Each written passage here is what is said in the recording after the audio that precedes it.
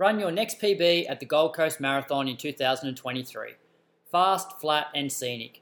There is an event distance for everyone, from the full marathon to the kids 2 and 4 kilometre junior dash. Enter now at goldcoastmarathon.com.au.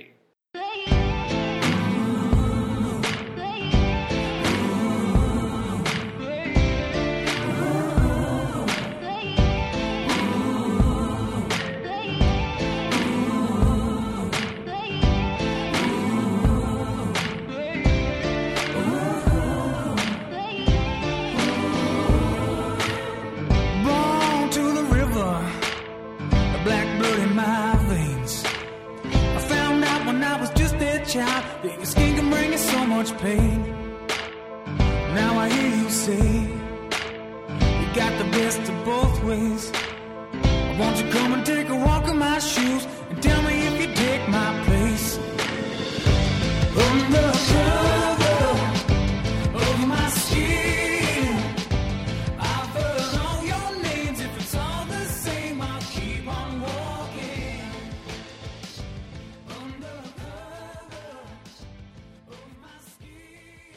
Welcome to episode 291 of the Inside Running podcast.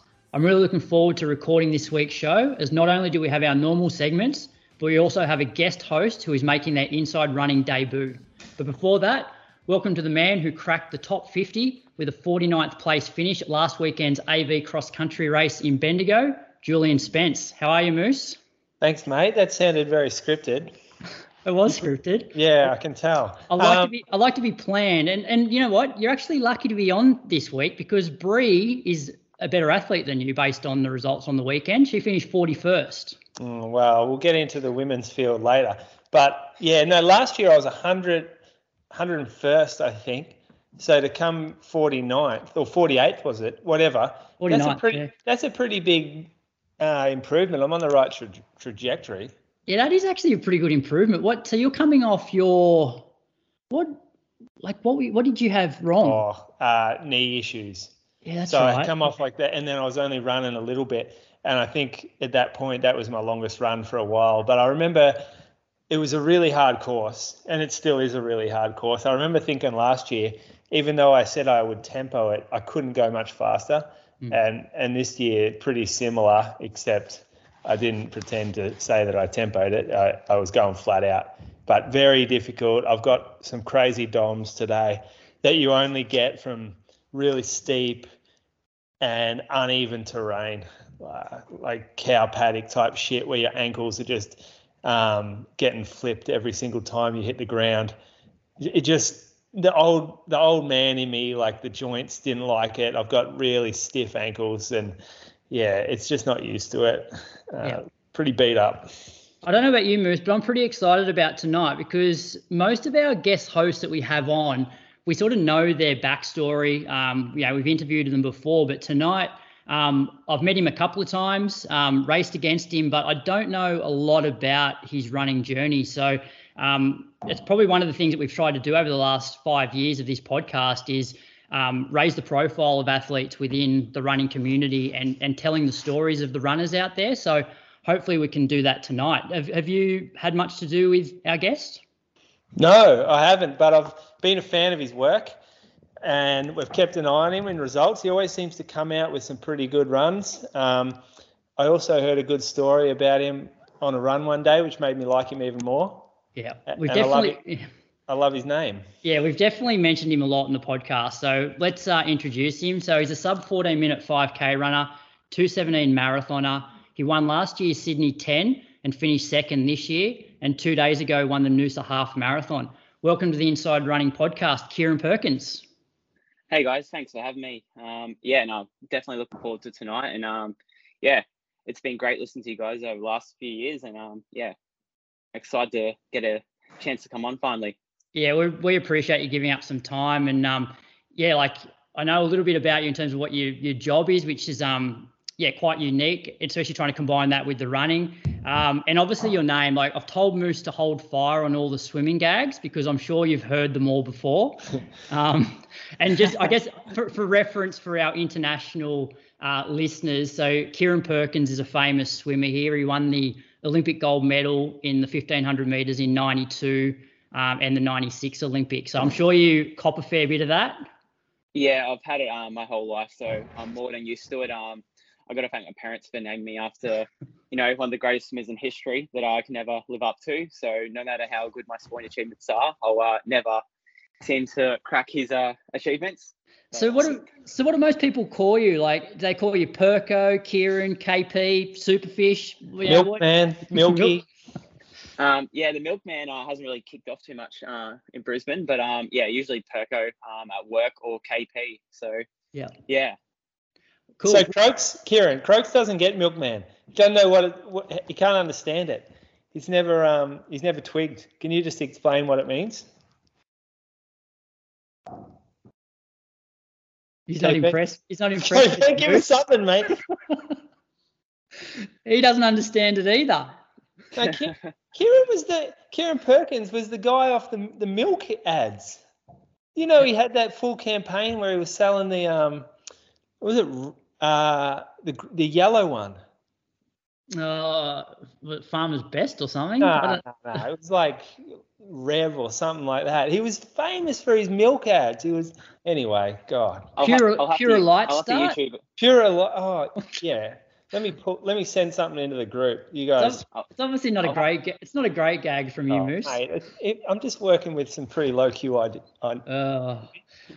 All right. Well, let's move on. So the first part of this will pretty much be an interview to find out a bit more about you, and I reckon we just start with your PBs. Now, I've got your World Athletics profile in front of me, and it looks like from the World Athletics profile, you've done these really results from 2019. Doesn't have a 1500 meter PB. Do you have a 1500 meter time? No. So yeah, I didn't really do much 1500 meters. I've definitely been 30 years old now. I'm probably a bit too old for that event. But yeah, no PB for 1500. Yeah. And I think it says here 8:13. So I think that could have been my fastest time for 3K as well. So yeah, it's not a bad PB. So I'm happy with that. Yep. And then 13:59 for 5K. Yeah. So that was probably one of my biggest achievements in running. I really focused on that for a good 6 months. I remember in 2021, I kind of wanted to try and nail that PB, and I spent about 6 months kind of training with Brisbane Athletics squad in Brisbane with Jaden Russ. He really helped me kind of develop my track skills and kind of sharpen up for that 5K speed, which I kind of really haven't had in the past. So it definitely was a bit of a learning experience getting onto the track and getting smoked by the 18-year-olds in the squad, but obviously got there in the end. And I love the progression of the 5K. 2020, you ran 14:30, 2021, 14:15, and then 2022, 13:59. So pretty much like 15 seconds every year off, which is, perfect progression there. 10K PB, 29:32, 2020. So was that like a Queensland state champs? Yes, that was a Queensland State Champs on the Goldie. I think Ryan Gregson won that, in a blistering last lap from memory. But yeah, that was basically, I guess, a time trial race. We kind of just sat in a big pack, and I think with about 400 meters to go, Grego just kicked us all. And yeah, I just basically got home and got into 29:30s. But I have run low 29s in Launceston last year. Yeah, so what's your 10K road PB? Because I know you ran real fast at Sydney 10 last year, which probably has like a slight asterisk against it. So what'd you run Sydney 10? Was it 28 high? I think it was 28:56. So I got 29:08 in Launceston last year. So that was my I guess official PB. Yeah, solid times here. And half marathon, it's got here 67:07, but you ran faster than that on the weekend. Yeah, no, I've got 64, I think it was 50 from Noosa last year. So that was my PB, and I still haven't probably updated that one. So I wouldn't mind maybe in the next 12 months, beating that one. Yeah. Croaks, I reckon KP, though, just before we get to the marathon, I reckon he's a bit of a racer. So just what are some of your biggest wins over those distances? Yeah, probably in the track stuff, I definitely haven't won too much. I'm usually just the guy who's holding on at the end of the pack and dragged along by the boys. But yeah, obviously Sydney 10 last year was a big win for me. It was probably the first time, of beat like a quality field. So I beat Kieran Toole. He shares the same good name as me, and I think third place. I can't remember who got third in that race, but yeah, there's definitely some big names. Always good runners there. Yeah. Yeah, and then the long session race last year, coming second last year to James Hansen. I basically had to outkick a number of guys like I think it was Riley Cox, Adrian Potter, and yeah, I think there's a number of other fast guys in that race. So it gave me a lot of confidence last year doing those couple of races, and actually realizing I can stick it with some of the top guys in the country. And then Amsterdam Marathon 2:17:54, which well, a couple of questions on that. I'll talk more about your prep a little bit later when we sort of get into what sort of work you do. But I think, who was it? Chris Hamer, I think, ran quite well at Amsterdam, and Millie Clark, probably the only two Aussies that I know that have sort of done it recently and run well. Like, what were your thoughts on the course itself? Yeah, it was actually a really good course. I know it's a bit underrated. It's not one of your traditional overseas marathons that people go do, but I guess for me, I was deployed last year with the Army, so I kind of didn't really have the option of doing like, a number of those big races, especially when it comes to, entering. So I think I only entered with about 10 weeks to go. So I decided just to do Amsterdam because I basically just Googled what's a fast marathon around that time, and Amsterdam seemed to come up. So yeah, it was a really good course. Perfect conditions. It was, flat. I think it was about 15 degrees. And yeah, overcast. So it was one of those, European races where it starts at 9 a.m. in the morning and it's, not too hot. And yeah, I really enjoyed it. There's some elite females, Olympians who were there, and I basically just jumped on the girls' pack and tried to hang on for dear life. Do you remember who was in that women's pack? I remember was it one of the DeBarbers? Yeah, I believe it was DeBarber. She basically had herself, and I think there's another Olympian. I can't remember her name, but yeah, they had I think 3 African male pacers there. So yeah, it was awesome just to be able to sit behind those girls and try and stay out of their way, especially going into drink stations over there. As I think there's about 30 people in the lead pack up until halfway. So it was a bit of a cluster sometimes going to get water bottles and stuff. So I was just trying to stay out of everyone's way. It's a bit of a strange course, isn't it, mate? Like, you go along the canal, I think it is, and you're running on a footpath for a while. Pretty narrow, especially for a group that big. How do you find that? Yeah, no, it definitely was. It was actually a bit windy as well along that footpath going out along the canal. So I guess the only benefit was that you kind of just try and find. I was at the back of the pack really, so I was just trying to sit behind people and not get that wind kind of. There was a strong wind gust coming through. Just for that part, so I was trying to stay out of I guess the wind and just get towed along, to be honest. But yeah, it's a really nice scenery over there. I'd recommend it if anyone has the opportunity to go over and do an overseas marathon. I'd definitely put it on your list. It's a pretty scenic course, and it's good for a party after, I hear. Oh, you had Ayana. So she was one that broke the world record in the 10K at the 2016 Olympics. Remember that, Moose? Yeah, she's a star. Just went from the gun. Well, given you've just mentioned that you're in the Army and you're deployed for in the lead up to the Amsterdam Marathon, do you want to just talk us through? So, what's your role within the Defence Force, and talk us through how you train for this Amsterdam Marathon, because it's quite unique. Yeah, so I've been in the Army now for 12 years, and I work. My job's like working in logistics, so.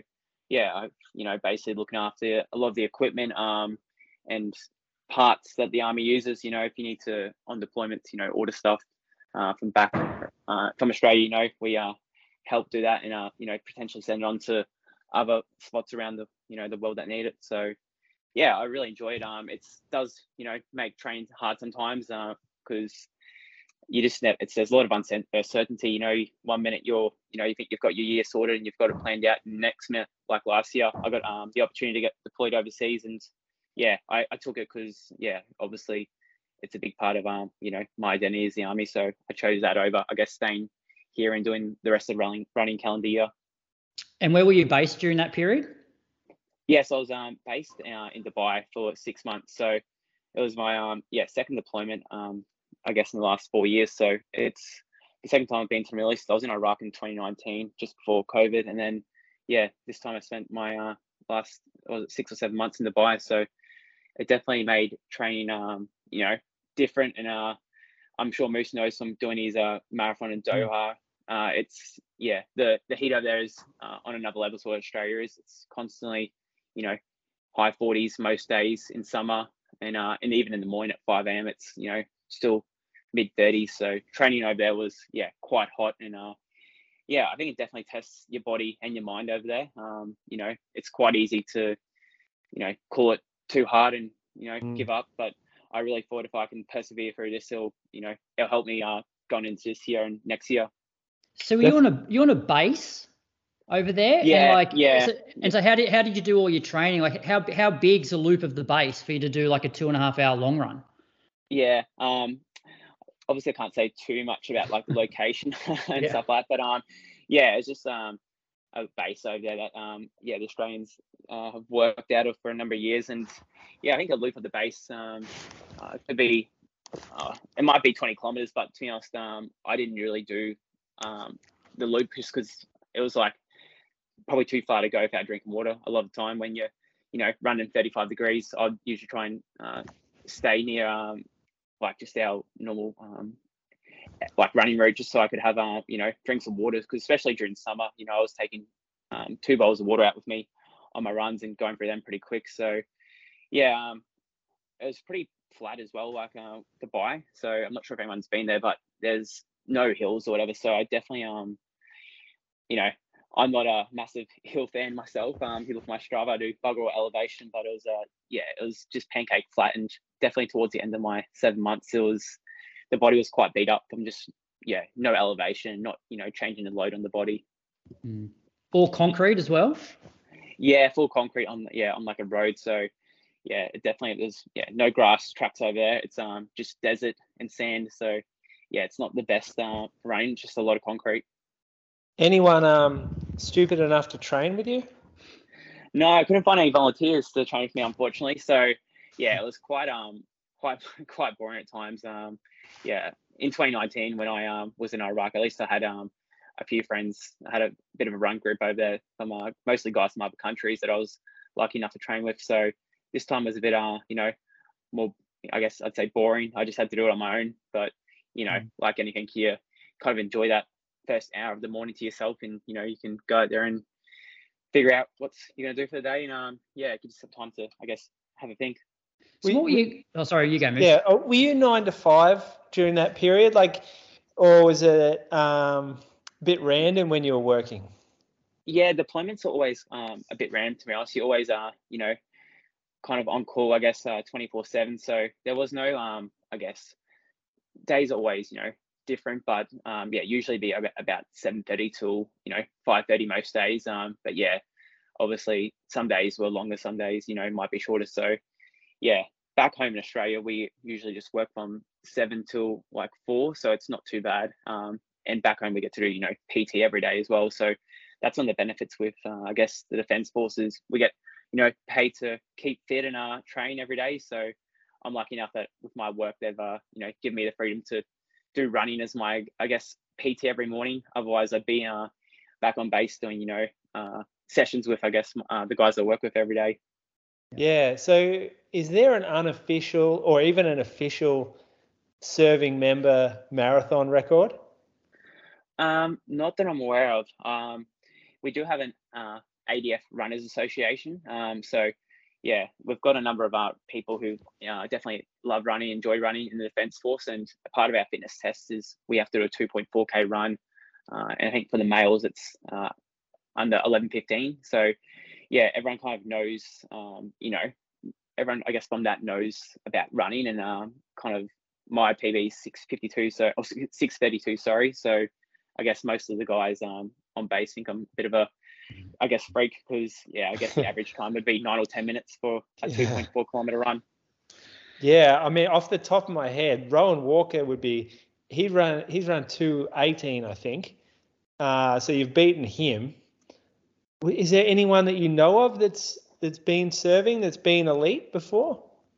Cassie Fiend, I mean, on the female side, maybe? Yeah, probably Cassie Fiend on the female side. On the male side, I'm not too sure. I don't think there is anyone else that's probably, I guess, that I'm aware of that's beaten, I guess, my times. But yeah, like there is, a number of good runners, but I guess. So you're the GOAT then? Yeah. I wouldn't give myself that title. Hey, Kieran, what were your goals going into Amsterdam? And obviously, in those conditions, like you wouldn't have been able to do the long marathon sessions at goal marathon pace. So were you just doing them to marathon effort, or how did you work around that? Yeah, that was probably one of the hardest things that I kind of had to, I guess, learn was to not focus on the pace on my watch, which I guess as most elite runners, it's hard not to kind of like get too consumed with, or it's hard to, also it's quite easy to get, consumed with the pace you're running at. But I had to really focus on just trusting that the heat benefits were going to play dividends, with my training. So it helped having Raf Ball, my coach. He kind of guided me through that process and reassured me that, it's not always about the pace you run at, just to, I guess, go off feel and go off, I guess, heart rate more than just seeing what the watch says, because you can't run sub 3 minute Ks. I wasn't doing my 1K efforts at sub 3 minute K pace because, you just can't run that kind of times over there in the heat, especially in summer. So yeah, it was something I had to deal with and kind of, adjust with my training. Yeah, and a bit less mileage than you would have done at home if you were preparing for a marathon? Yeah, so obviously at work, it does make it hard. I wasn't able to probably do the mileage I'd like to do back home, and especially with recovery as well. Like you couldn't, there's no ice baths or saunas on base to kind of get your recovery in. So even getting massages and stuff like that, yeah, it was very hard to get. So I kind of had to really just back it off a bit, but then also I did do some treadmill sessions as well, which kind of helped get some elevation and kind of do some speed work in the, I guess, cooler temperatures of a gym. Yeah. Any more questions, Moose, on the marathon stuff? How long has Raf coached you? Yeah, so I met Raf for the first time when I was in WA. So I was posted to Perth for 3 years from 2015 to 2018. And I actually was a bit of a hobby jobber back then. I'd only run maybe once or twice a week. So I decided to go to join this run squad and train up for a half marathon. I think it was in 2017. I ran 1:19, and yeah, I was coached by Raf, so he probably didn't take too much notice of me back then because I was no good. But yeah, I kind of first met him back then, and obviously he's a great running mind, and he's forgotten more than I know about running.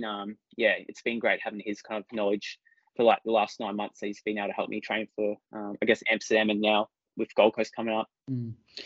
Well, maybe take us then, like how you got into running, because as I said at the start of the show, like your World Athletics profile only has results starting in like 2019, and at that point you would have been like mid to late 20s, so not super young. So yeah, tell us a little bit about that start for you and what you were doing before you ran. Yeah, before I ran, I was probably more focused on, I guess, like military kind of, I'd say, fitness. I tried out for the Special Forces with the SAS twice, and I wasn't successful, unfortunately, with that. So I kind of picked myself up and said I want to focus on a sport that allows you to kind of get the rewards for the effort you put in. With Special Forces selection in the Defence Force or Army, it's it's based off what someone else kind of I guess might think about yourself. So I kind of just wanted to focus on a sport that like running, I guess, where you can basically control your own destiny. And that's kind of led me, like I was doing all that kind of training up until my mid-20s, and then I think I started about 26 getting into running, and I've just slowly progressed from about a 35-minute runner down to breaking 30 a couple of years ago. You I just was thinking, you're such an athlete. I mean, you got a pretty strong rig on you compared to most runners. That's probably because of the Army stuff, I'm guessing. Have you ever thought about getting into the physical roles in the Army, like the soldiering, and because we're obsessed with the SAS stuff, like watching TV. Has that ever taken your attention? Mate, you see the times he's running. See how much has he improved. Why would he want to go and do that? He wants to run. He wants to break your PB. Mate, they're superstars over there. That's all glory. Yeah, no, I did. Yeah, when I was young and very ambitious, I kind of I said I'd try out for the SAS twice, and that kind of consumed all my training for the first few years of my army career. So yeah, I was very driven with that, and I got basically told in my second attempt I was at day 17 on the SAS selection course 4 days before the finish, and I got removed. So you either remove yourself or get removed, and I got removed. So I kind of yeah, I was just I thought I could either wait a couple of years and go back again and try for it again, or take up a sport that kind of allows allows me to get the results. But just in saying that, if you do ever want an SAS person to come on, my good friend Ben Pronk is the former commanding officer of the SAS. He is an avid listener of your show, and we speak quite regularly actually. So he's actually written a couple of books, and has his Is own that Dan's podcast as well. brother? Dan's brother. Dan Pronk. Yeah. So this is Ben. So he's equally successful, and I was actually messaging him today, telling him I'm on the show. So I think you should definitely get him on. Oh, that's funny. He'll be a great interview. I've listened to him before actually on a podcast. Yes. He was on they interview soldiers, and he was talking. Does he have a medical supplies company now? I don't know Dan. I know Ben, the brother. So Ben was the commanding officer. So basically the head of the SAS when I was there. So right. he's Interesting. Him and Dan are both great guys, and but I haven't met Dan myself. I've just met Ben. Yeah. No, he talks about his brother a lot though. Yes. Yeah. I thought I listened to one with Ben. I think I might have. You probably have. They do a lot of podcasts together, but Ben's basically taken up running. He used to be a former runner, like I think back when he first joined the Defence Force and joined the SAS, but he's taken it up a couple of years ago. Now he's run a sub-3 marathon in Perth, just I think recently, and ran I think it was 120 or 119 actually on the weekend at the Sydney half a couple weeks ago. Yeah, wow. He's not the one who failed you on the course, is he? I don't know. He's the guy who says yelling at the end, but I don't know. It could have been.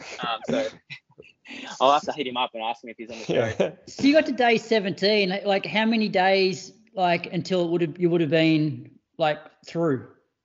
So I think it finishes on day 20 or 21. So yeah, it's a pretty brutal course, and it's total opposite to running. You have to do spend hours out practicing your land navigation and carrying packs that up to 50 kilos. So I think that's probably why I've got a decent bone structure on me now. I haven't had too many bone injuries, luckily. Because I think all that running with weight kind of in the past, has probably helped it now.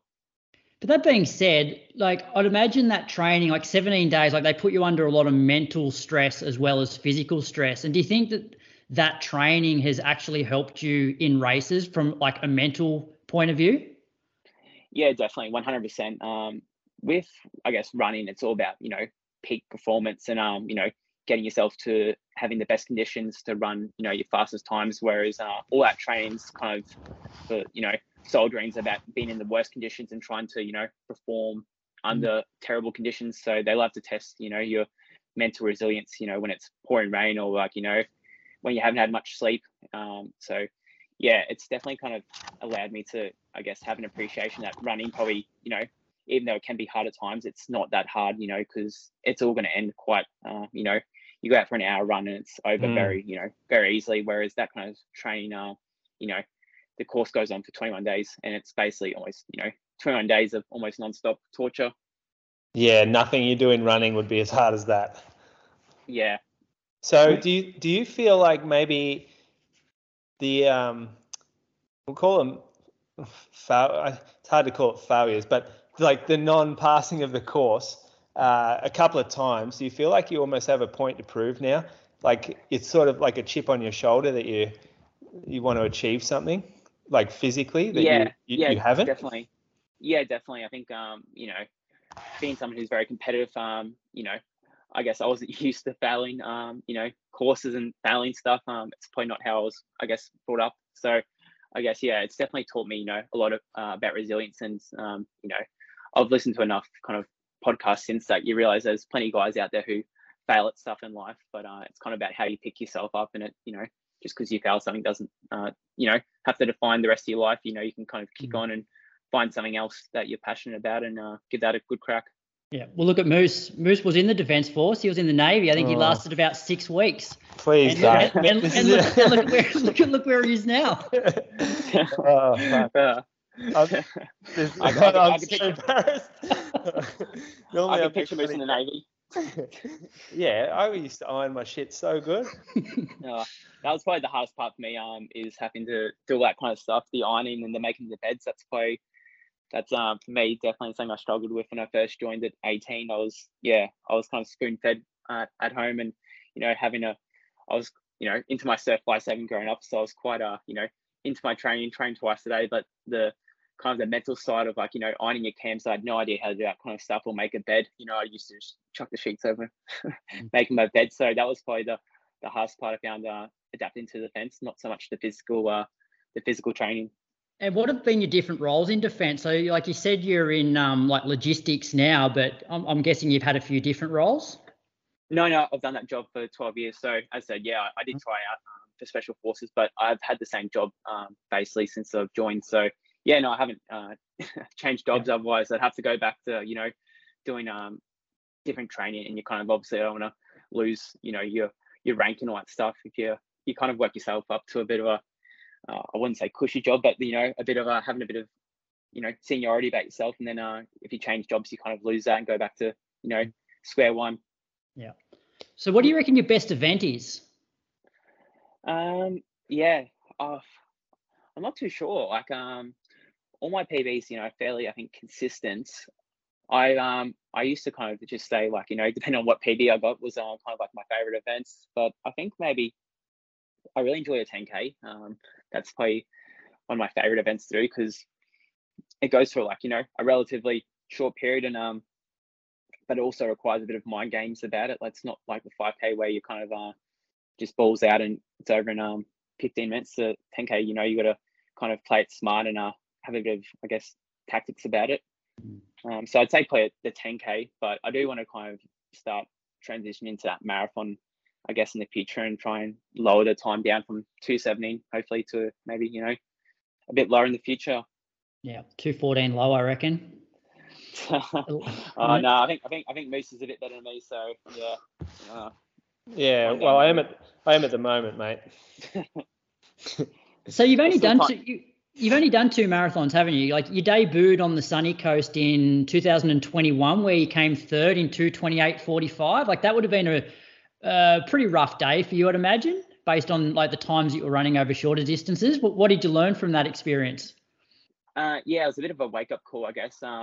I kind of, obviously you respect the marathon and you know what it takes, but I probably didn't, I guess, focus on my, long runs enough. That's probably something I look back on. I think, I knew I had to play speed, but I didn't probably have, I didn't really have any coaching, I guess, back then. It probably would have, helped to have, like a coach to kind of guide you through the process. And, all the gels and taking that on as well, nutrition. I didn't really have any idea about that. I thought, if I just take a gel every 8Ks or whatever, I'll be fine. But, I got it to about 30Ks and I couldn't take on any more nutrition because I just, my body wouldn't let me. So I think all those kind of things you just learn from. But I definitely, I probably knew what I was going to be in for. I'd come about 35Ks, but I think, once it actually happens to you, and the legs fell off, the wheels fell off about 35Ks, and I kind of just ended up jogging, I think, about 3:45s for the last 6K home. But before that, I was running, I think it was might have been early 3:20s.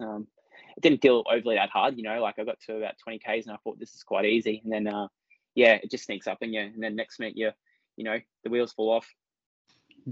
Yeah. Hey, Kieran, you're running, I'm kind of interested in the Burt squad that you train with, and like, are you posted to Brisbane at the moment? Yeah, so I'm not in Burt squad anymore. So I've kind of started doing my own training this year with my friend John Paulson. So He's one of the guys I train from Brisbane, and another guy called Tim Fisk, but he's out injured at the moment. So I've kind of just been training with John at the moment. But yeah, I was with Bert's squad the last few years, and yeah, they're a great squad, and definitely kind of helped shape me into the runner I am today. They've got a great guy, Peter Bracken, who leads them, and but yeah, I've kind of just done my own kind of training this year, just with a couple of I guess my mates who are quite similar speed to me. Yeah, it's good. There's a few groups forming now in Brisbane. Sounds like the scene's getting stronger up there. Definitely. We had a guest to our long run one day, young fella, Matthew Hansen, and Hanso, yep. Yeah, he was full of stories, and he said you were pretty erratic with your training, so you would sort of just rock up and do whatever you sort of felt like that morning without any plan. Was that you for a while up there?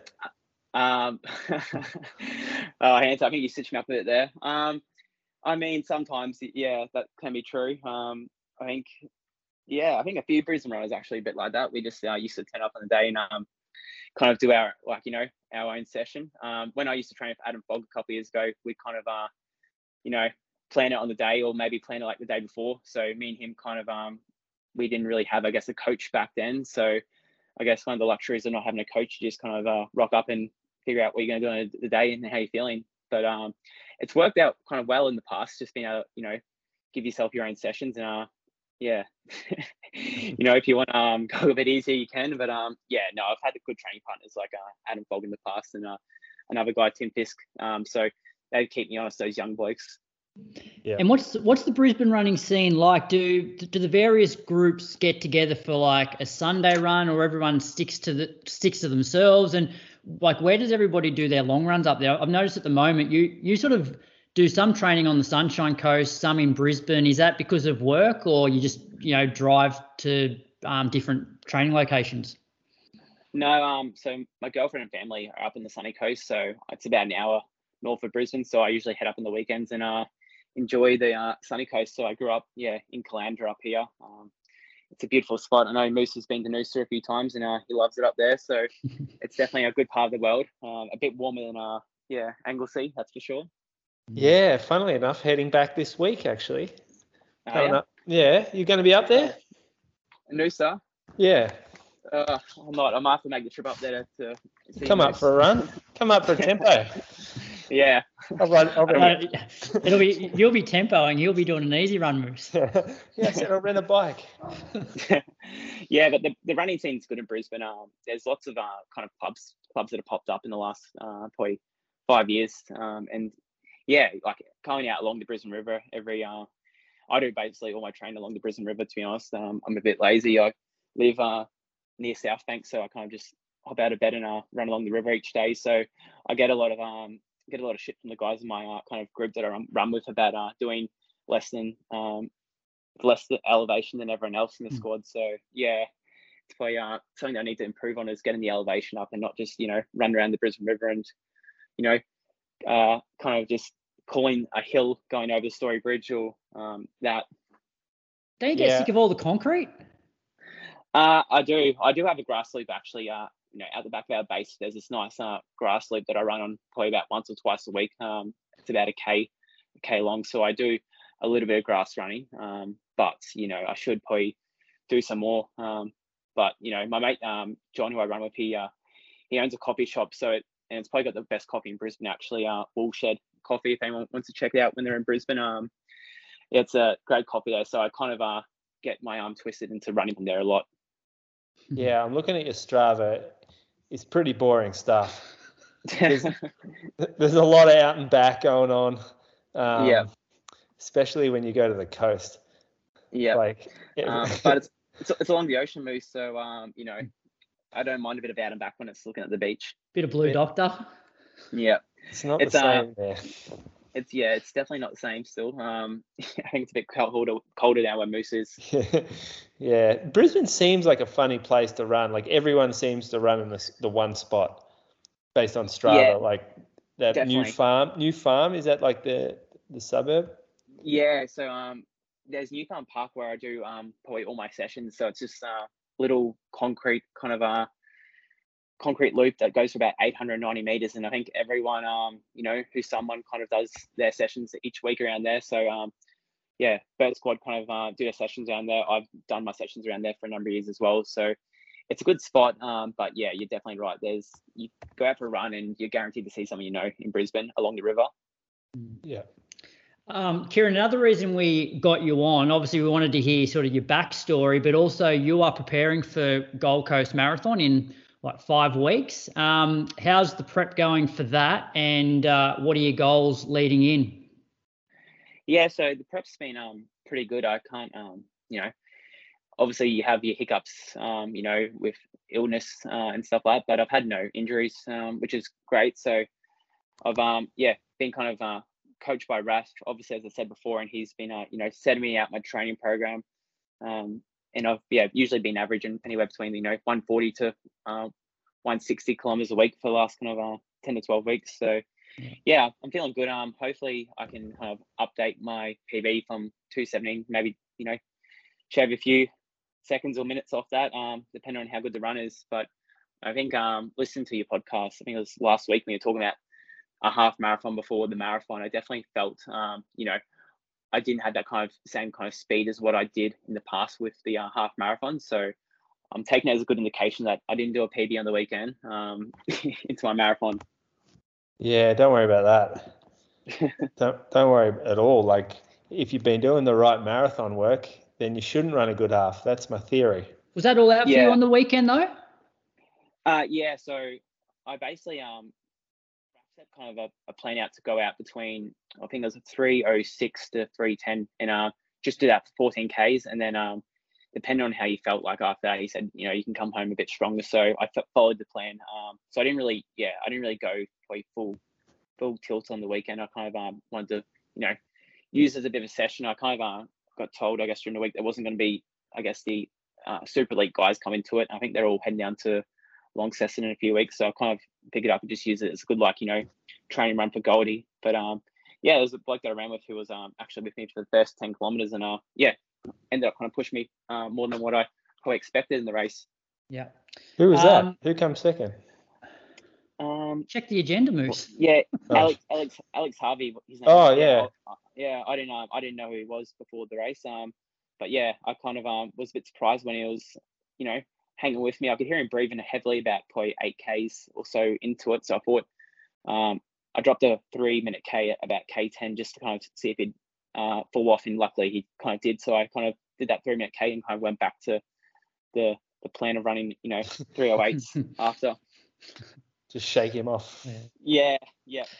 Any more questions, Moose, or should we get into some training weeks? We'll ask him questions through the show, I reckon. Yeah. All right.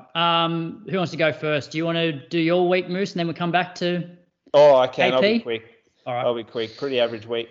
So I was coming off like a bad back.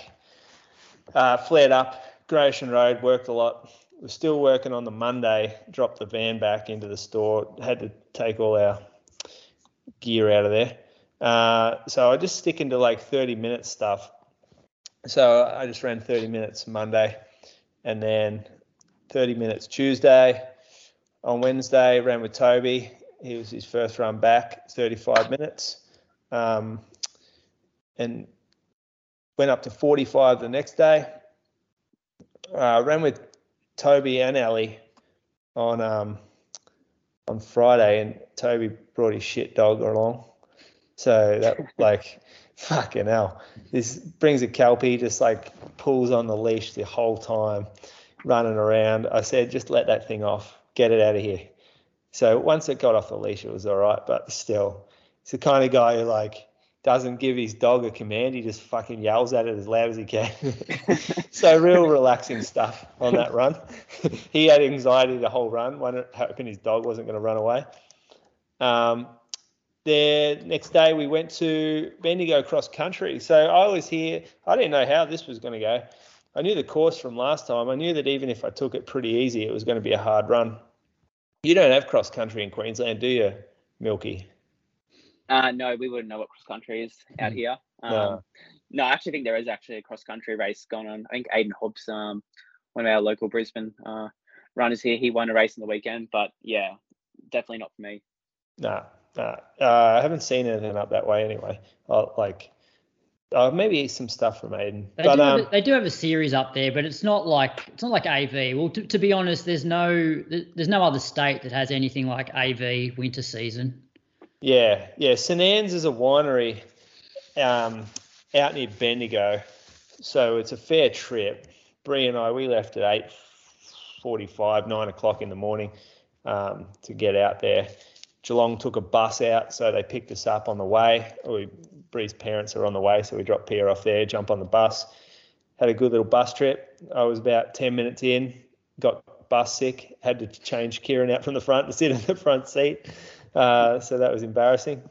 Then got there. Now, there was a pretty big field. Let me just check the results. Let me see how many. There was 392 people in the men's race on the front line, and I reckon we're Div 1, so we should be on the very front, but we're pretty realistic. None of us in the team knew we were going to be in the top 20, so we kind of just stood back, maybe third back from the line. But off the line, it was insane how quick people run. The first 200 meters, we went from probably 40th position to 100th, in 200 meters. It's like the old fucking NCAA footage you see of him just flogging himself to the first corner. That happened here as well.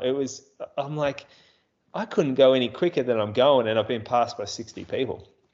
And it's wild. It's like you have to see it to kind of understand it, or to be in the middle of the pack. So we got turned around a corner at 200 meters, and I looked up, and I saw, who did I see in front up there? I saw Lachlan Hurd leading the field. Brett Robbo was up there as well. So who else did I see that day? And they were miles in front. And I'm like, I'm never going to be in a front pack of cross country ever again. I know it now, that there is just the speed required to get off the line, as well as the overall fitness to keep up. But even just being there at the start, it's just fast. So that was, I got myself into a position that was comfortable for me. I knew I was going to have a crack, I wasn't going to tempo this. I knew it was a real battle between the Geelong crew, because we're all semi-similar in terms of where we're at. So we actually had a different leader of the Geelong pack. Everyone in the pack basically led the Geelong race at some point. So it was pretty competitive. That was fun. When you're coming 50th, you want to chase everyone down and get as many points for the team. But there was a race within the Geelong crew, which made it really fun. I ran pretty even. It got hard about, I'm going to say, 5K. I went up a few hills, and I got dropped by Steve Deneen, who I was running with. So we went up a hill, and he took off. That was a sign for me that maybe I wasn't going to have the best finish to the race, but everyone else was going backwards as well. So yeah, I was running with a bloke, Ryan Cramery, one of Brady's mates from Bendigo. He runs for Geelong now. He's just come along in leaps and bounds. So it was cool to see someone like him be at a position in an AV field that he's never been in. That's one good thing about racing, even when you're not fit, is you get to see others racing. It's fun. And yeah, we just kind of worked our way to the finish, came 40th, 49th for me, 50th for him, and felt like a pretty good run. I was pretty happy with it, considering I was even across the board. But I'm looking at the times from last year at the moment. I ran 27:13. 27:13 would have had me in 49th place last year. And this year, it has me in 49th place. Can you believe that? That's unbelievable. So it is what it is. The one good thing, I got through unscathed. So I wore the Saucony Endorphin Pro, which was the idea was that it was going to help my Achilles out because it's plated. It's got a bit more shoe, a little bit more support for my Achilles over a pretty steep course, which is like the opposite of what you want for a bad Achilles. And I got through the race and didn't feel my Achilles once, but having that shoe on with no real grip and being high stack off the ground on like cow paddocks, that was terrible. My ankles rolled about 40 times. I was taking these big Bertha corners. Like I'd go from one side of the field to the other. I couldn't turn around a corner. And then when I was going downhill, I was like just sliding all over the place. So it was, I didn't feel like I would have come any further up with spikes, but perhaps this would have been better. Geez, you got an elephant out the back, Perko. No, Russell. That's not me. That's not Russell me. coughing up a fur ball. Russell, fuck, Yeah. mate. Settle down. Oh, it's getting old. Yeah, so that was the race, and I was cooked at the end. And next day, woke up, didn't quite have the DOMs yet, so I snuck in 90 minutes just on a long run. It rained the whole way. It was slippery. It was shit. And then by the time I finished, I could feel my quads, hammies, glutes, and everything except my Achilles. So really good result for me. I'll take DOMs any day of the week over a bad tendon. And I'm sitting here now with pretty sore muscles. So it's a sign that I worked really hard, and the course was extreme on the weekend. It almost sounded though with your Achilles moves, and we spoke about the other week, that because you'd had a bit of time off, it almost like your Achilles had sort of seized up, and then when you started running it was niggly, but now that you're sort of running a bit more, it's sort of got better. Yeah, and I kept things real cruisy. Like I didn't go more than 45 minutes for about 10 days because I was just scared of it flaring up. You listen to Mottram's interview, bloke had like 2 or 3 Achilles surgeries over a 2-3 year period. Like I'm just so scared of that injury because I've seen so many careers ended by it that I just don't take any chances when Achilles comes along. Yeah. I'm like, I think you're right. It was just getting back into running again, and now it should be all good. So a big week coming up once you get over DOMs. It won't be that big. Like I don't have tons of stuff planned.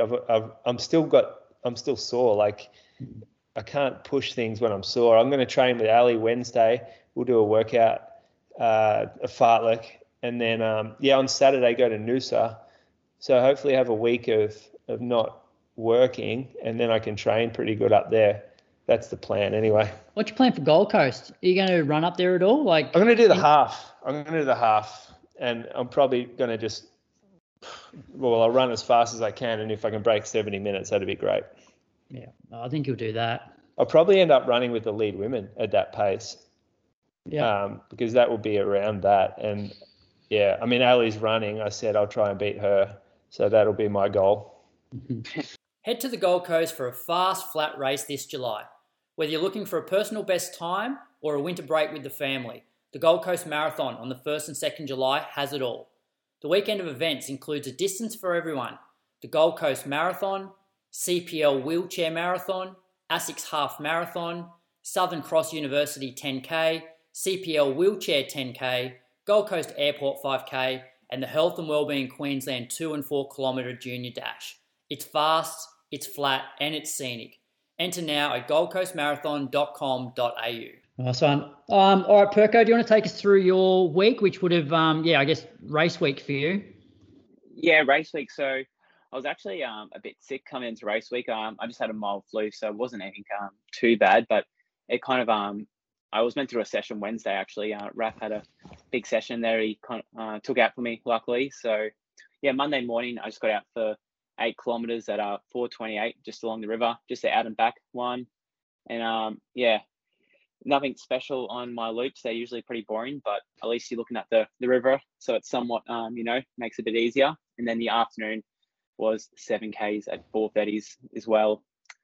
Tuesday, I did a small session. So I met up with my training mate, John Paulson, and one of the girls who I run with as well, Murphy Rankin, who's a up and comer on the Brisbane running scene. We met up and we jogged down to New Farm Park and just did, I did 8 by 1 minute on, 1 minute off. And I was still feeling a bit kind of under weather in this session. So I just decided, originally I planned to do what was it, 250 for the ons, and then I think 308s for the offs. But I ended up kind of just jogging the offs after about 3 sets in, because I just realized that I wasn't going to have probably a good session. I didn't really want to push myself to, too hard in the session. That probably, didn't really mean much if I wasn't feeling, my best. So I ended up just kind of, running about 330s for the floats, and about 250s for most of the ons. 308s you were prescribed, mate. How specific? Yeah, Raf's pretty specific on his training. So that's pretty good going if you can hit that exact pace. You're doing real well. Yeah. Well, luckily, I think me and John, my training partner, have a New Farm Park loop down pat. So it's a bit of a there's a bit of a, anyone who's done New Farm Park knows it's half of it's downhill, and then the other half's kind of like has probably one big steep uphill. Well, it's not that steep to be honest, but it's a bit steeper than what I guess the rest of the track is. But it's definitely takes a bit of getting used to the old New Farm Park. It's How far is the loop? 890 meters. So okay. I think it is. Yeah. So it's definitely it's one of the popular loops for my group that I train for, and definitely the Burt squad. Those guys, my old squad, love training around there. Is it dirt? No, it's concrete. So hard concrete. It's actually love concrete actually. Up there, Moose. Love concrete. Queenslanders and concrete. That's we don't have the trails. I think everyone's allergic to trails, actually, especially if you live in the city. You don't like driving out towards the trails. Yeah. I'm not sure you're allowed to call it a park if it's concrete. That should be there should be a rule against that. You'll have to talk to the council about one, Moose. So so Tuesday afternoon I just got out. I think it was, what was the afternoon for that? Just 8Ks at 4:35 that afternoon. So basically nothing special for that one either. And then Wednesday morning. Sorry, Perko, when you jog, do you contain yourself with heart rate, or just go by feel or pace? Do you keep it under a pace or over a pace? I just got a feel, to be honest. I don't look at my pace or heart rate. I'm not too. I never really check my heart rate ever. When Raf first started coaching me for Amsterdam, he was sending me all this heart rate stuff, and I really struggled with it because I was having to look at my watch all the time, and I think I found that quite hard. But luckily now, I think he's learned just to give me a pace instead of heart rate, and I kind of can.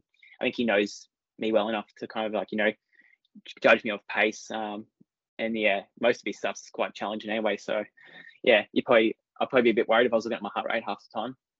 Yeah, that's a good point. Looking at your watch, like you have to when you're doing threshold stuff because it changes so quickly. No, definitely. So Wednesday morning, I was meant to do a session. I was meant to do back-to-back sessions actually this day. But I ended up just jogging because I was still feeling a bit crook. So I got out for 13.5 Ks at 4:29s in the morning, and then in the afternoon I got out for just 8 Ks on a little grass loop that I like to go on. So it was just 450s, so nothing special along there, but it's a good grass loop. If anyone in Brisbane wants to check it out, they can go onto my Strava and have a look. Des Connor Park. It's a bit underrated, but it's a good little grass loop that we have up here in Brisbane. So you were supposed to do 2 workouts this day? Yeah. What was the workout? I think it might have been 45 minutes at 3:30. So it wasn't going to be a super hard workout, but it was still, Raf likes to give the midweek kind of long runs, and he likes to kind of, make him a bit of a challenge. So it's not something that I've kind of done too much before that, but like he usually knows me well enough to kind of toe the line where I'm not too spent. But it would have been, I think, 45 minutes at 3:30, so it probably would have been achievable. But then what was the other workout? So it was 2 on the one day? No, it was a Tuesday and a Wednesday session. Oh, okay, yeah, sorry, back to back. Back to back days. Gotcha. So and then Friday I just got out. Thursday morning I'm up to. So Thursday morning I just got out for a run, just 12 Ks at 4:30. So I went for a run with my mate Tim Fisk. He's I think he's run 29:30, and he was my training partner last year. He's been injured for about the last kind of 6 or 7 months. So I think once he gets firing again, he'll be running probably low 29s and beating me. So we got out for just an easy jog together and caught up because we hadn't I haven't seen him for about the last 4 months because he's been out with I think a bit of a stress fracture in his shin, I think it was. So yeah, that was good to see him again. And then I didn't have an afternoon session that day. And then Friday morning, got out for 7Ks at 4:40 up the coast. And yeah, that led us into race day Saturday morning. So Saturday morning, yeah, we had the Noosa half, and yeah, it was good to kind of get up there and get racing again for a half. I hadn't done one for a fair while. So yeah, the race kind of, you know, went to plan for me. I wanted to go out there and kind of be a bit conservative, not, you know, go for it for the whole way. I want to, yeah, as I said, go between 3:06 to 3:10 and for about 14 Ks. And then if I felt like it, Raf said, you know, you can kind of kick down the last 6 or 7K. But I ended up getting to, yeah, so 10K. And then I had, I was running with Alex, the guy who got second. And I just, yeah, didn't want to kind of, I guess, carry him around for the second lap or him, you know, potentially be there at the end and give him a sniff. So I decided to just put a bit of a surge in, 10Ks in, and just, yeah, after that, I went back to running, yeah, about 3:06s to, I think, 3:08s until about 14 Ks. And yeah, I was meant to kind of kick it down from there, but I just didn't really, I don't know, I just didn't really have the, I guess, the fight that sometimes I do have. I really enjoy racing a lot of times and enjoy the fight, but I just didn't really have that kind of motivation to go out and really kind of kick it down. So I ended up just, you know, trying to hold that same pace. And yeah, I averaged about 3:07s for the half marathon. So it's probably a good marathon workout for me. Now, what's your plans looking for ahead? So in terms of marathon pace, that kind of thing, how'd this line up? Yeah, so I haven't actually fully discussed the pace yet with Raf. I'm kind of hoping to probably maybe go about 2:16, 2:15 kind of pace for Gold Coast. But I'm actually flying to Perth next week to do a week training in WA, and yeah, I'll run with Raf and his squad and kind of you know, probably have a good chat then about what he thinks I can go. So yeah, he's got some big workouts planned, and yeah, I'm sure he'll probably test me, and you know, I guess from there we'll be able to maybe lock in a pace that we think I might be able to hold. But yeah, I'd like to ideally, you know, hold something that, yeah, would be around 2:16-ish. Can get a bit lonely at Gold Coast around that pace, like yeah, pack-wise. I remember last year seeing a few blokes isolated early. Yeah, no, definitely. Yeah, I think that's probably the problem sometimes with Gold is we don't have, you know, in the elite men's field, we don't have too many paces running that kind of obviously time. So yeah, I'm just hoping maybe something like, you know, Tim Vincent or whatever. I'm not sure what he's going to run, but if he's going to run, you know, about the 2:15 kind of time, I might try and go out with him. I think guys like Ed Goddard will be going for it, so I'm not going to have you know, any chance of keeping up with him at the start. But yeah, maybe like someone like Tim Vincent, if they go out, you know, maybe 2:15 pace, could be a chance to work together. Yeah. And if you look past Gold Coast in terms of another like big overseas marathon? No, not yet. So I think maybe I might look at one later in the year, but I haven't really thought about it too much. I just want to get Gold Coast kind of done, and then from there I'll probably assess how the body pulls up, and you know, maybe early next year might look at going over to Japan and doing like Osaka or something like that. Yeah. And just on your training week, because obviously we got you on a week where you were racing, so it was a little bit different to what you'd normally do. So do you do, so obviously easy Monday, a double, and then a session Tuesday, and always a session Wednesday as well? Only for this probably marathon block I've started kind of doing the sessions Wednesday. Usually it's like, I think the week before was about a 30K run, and I think it was about an hour effort of maybe 3:40s to, you know, 3:35s to 3:40s. So yeah, I think I've started doing like the 30K kind of midweek long runs. So I don't know if you call that a session or if it's just a bit of a higher intensity, but yeah, usually if I wasn't doing a marathon, I'd just be doing an easy Wednesday. So I'm usually one of those people who just does 2 sessions a week normally. And so then when you're in the marathon block, you'll do the longer Wednesday with like a little bit of intensity, and then what do you do, another session Friday and then a hard long run, or? Yeah, so I think it usually alternates between Wednesday hard and Sunday hard. So if I go hard Wednesday, then usually the Sunday will be just an easy long run, or if it's a hard Sunday long run, then usually the Wednesday will just be an easy one. So I usually try and keep it 2 hard sessions a week. And then, if I'm doing 2 hard sessions, then the long run's probably going to be have a little bit of effort in there. But there's not too much elevation if you look at my runs, though. There's probably should be some intensity because the elevation's definitely not there for me. Yeah. And then, interrupted your training week. So then Sunday, because that was a Saturday race, Sunday you got out for an hour by the looks of it. Yeah, just an hour. Yeah. So I actually pulled up, really well after the race. I'm not sore at all. So it helps having the Alpha Flies, to wear. So I kind of pulled up well yesterday and just got out for 13 Ks at 4:36 yesterday. Actually, very good. So I think that was yesterday. Yeah. It was an hour yesterday. Good week. Always good when you win a race. Yeah. How's that course? Noosa's good.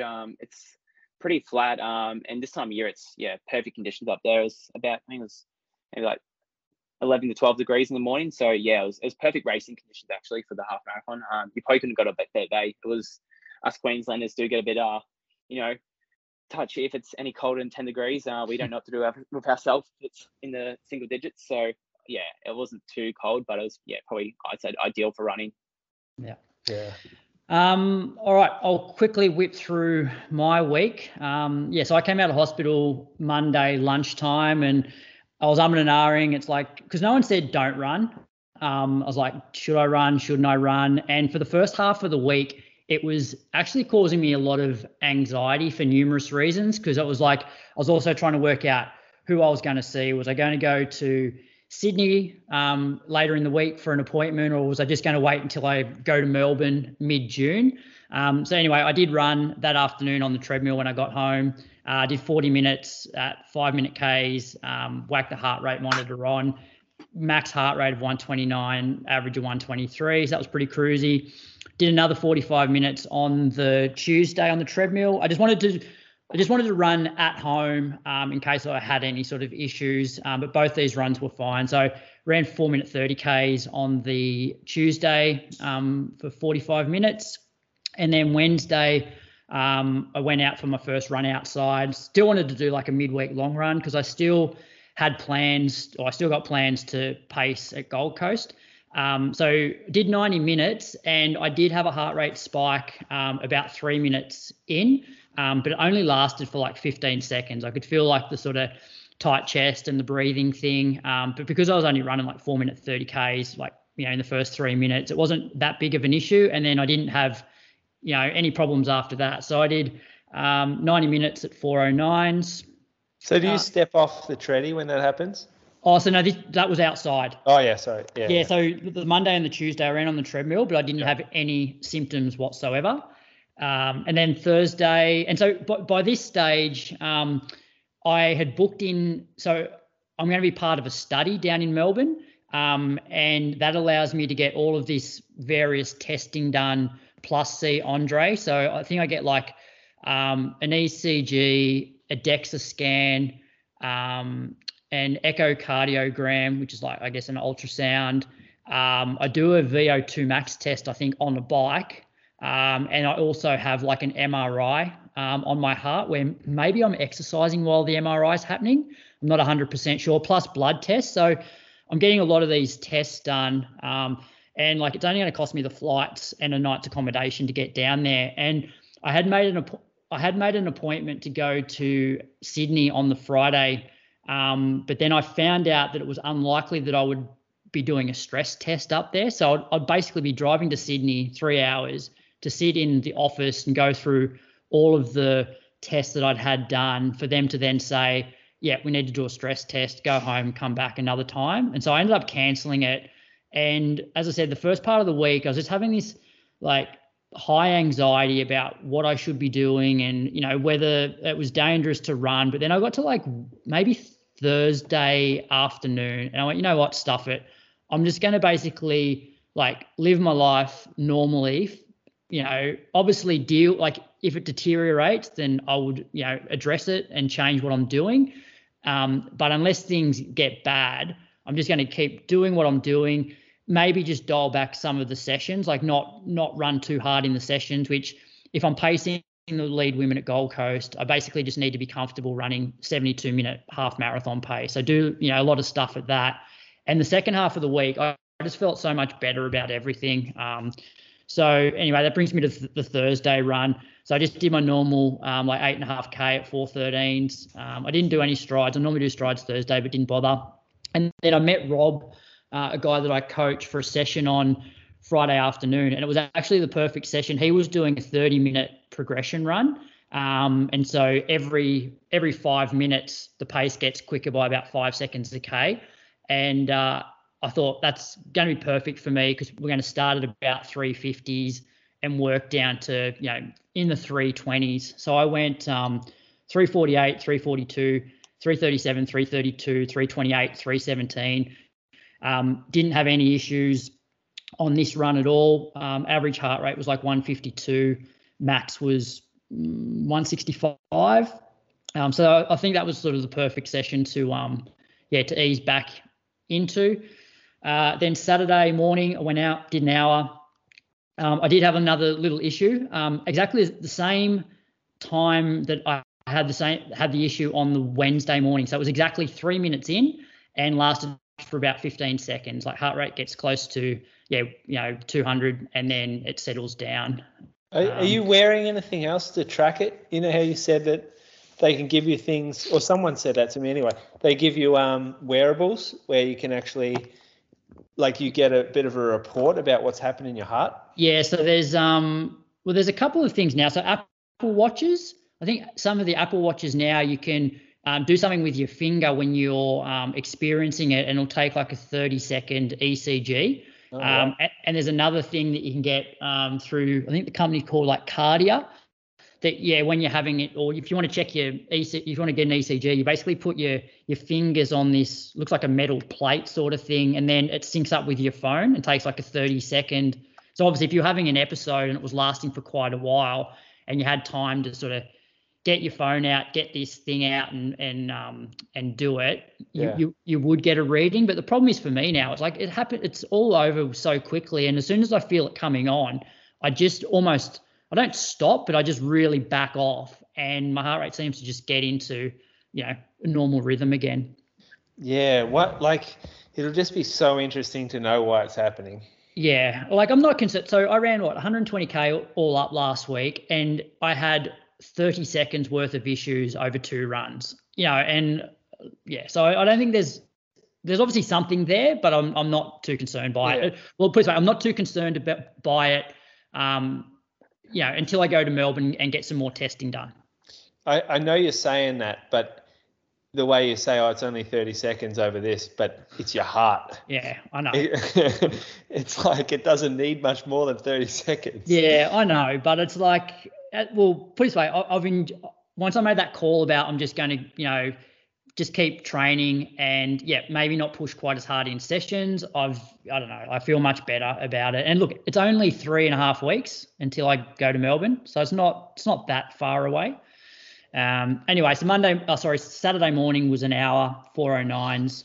Went out for another run that afternoon. Same loop, Mulligan's 4:18s for 7.5K. And then Sunday, I met Rob for a long run again. Wanted to go reasonably long because I'm not going to finish the marathon this year like I did last year. I'll just pace. But I ended up doing 2 hours 15, 32.8K at 4:07s, and felt really good on this run. Had one gel. Wasn't a super hilly. I cut out a few of the hills because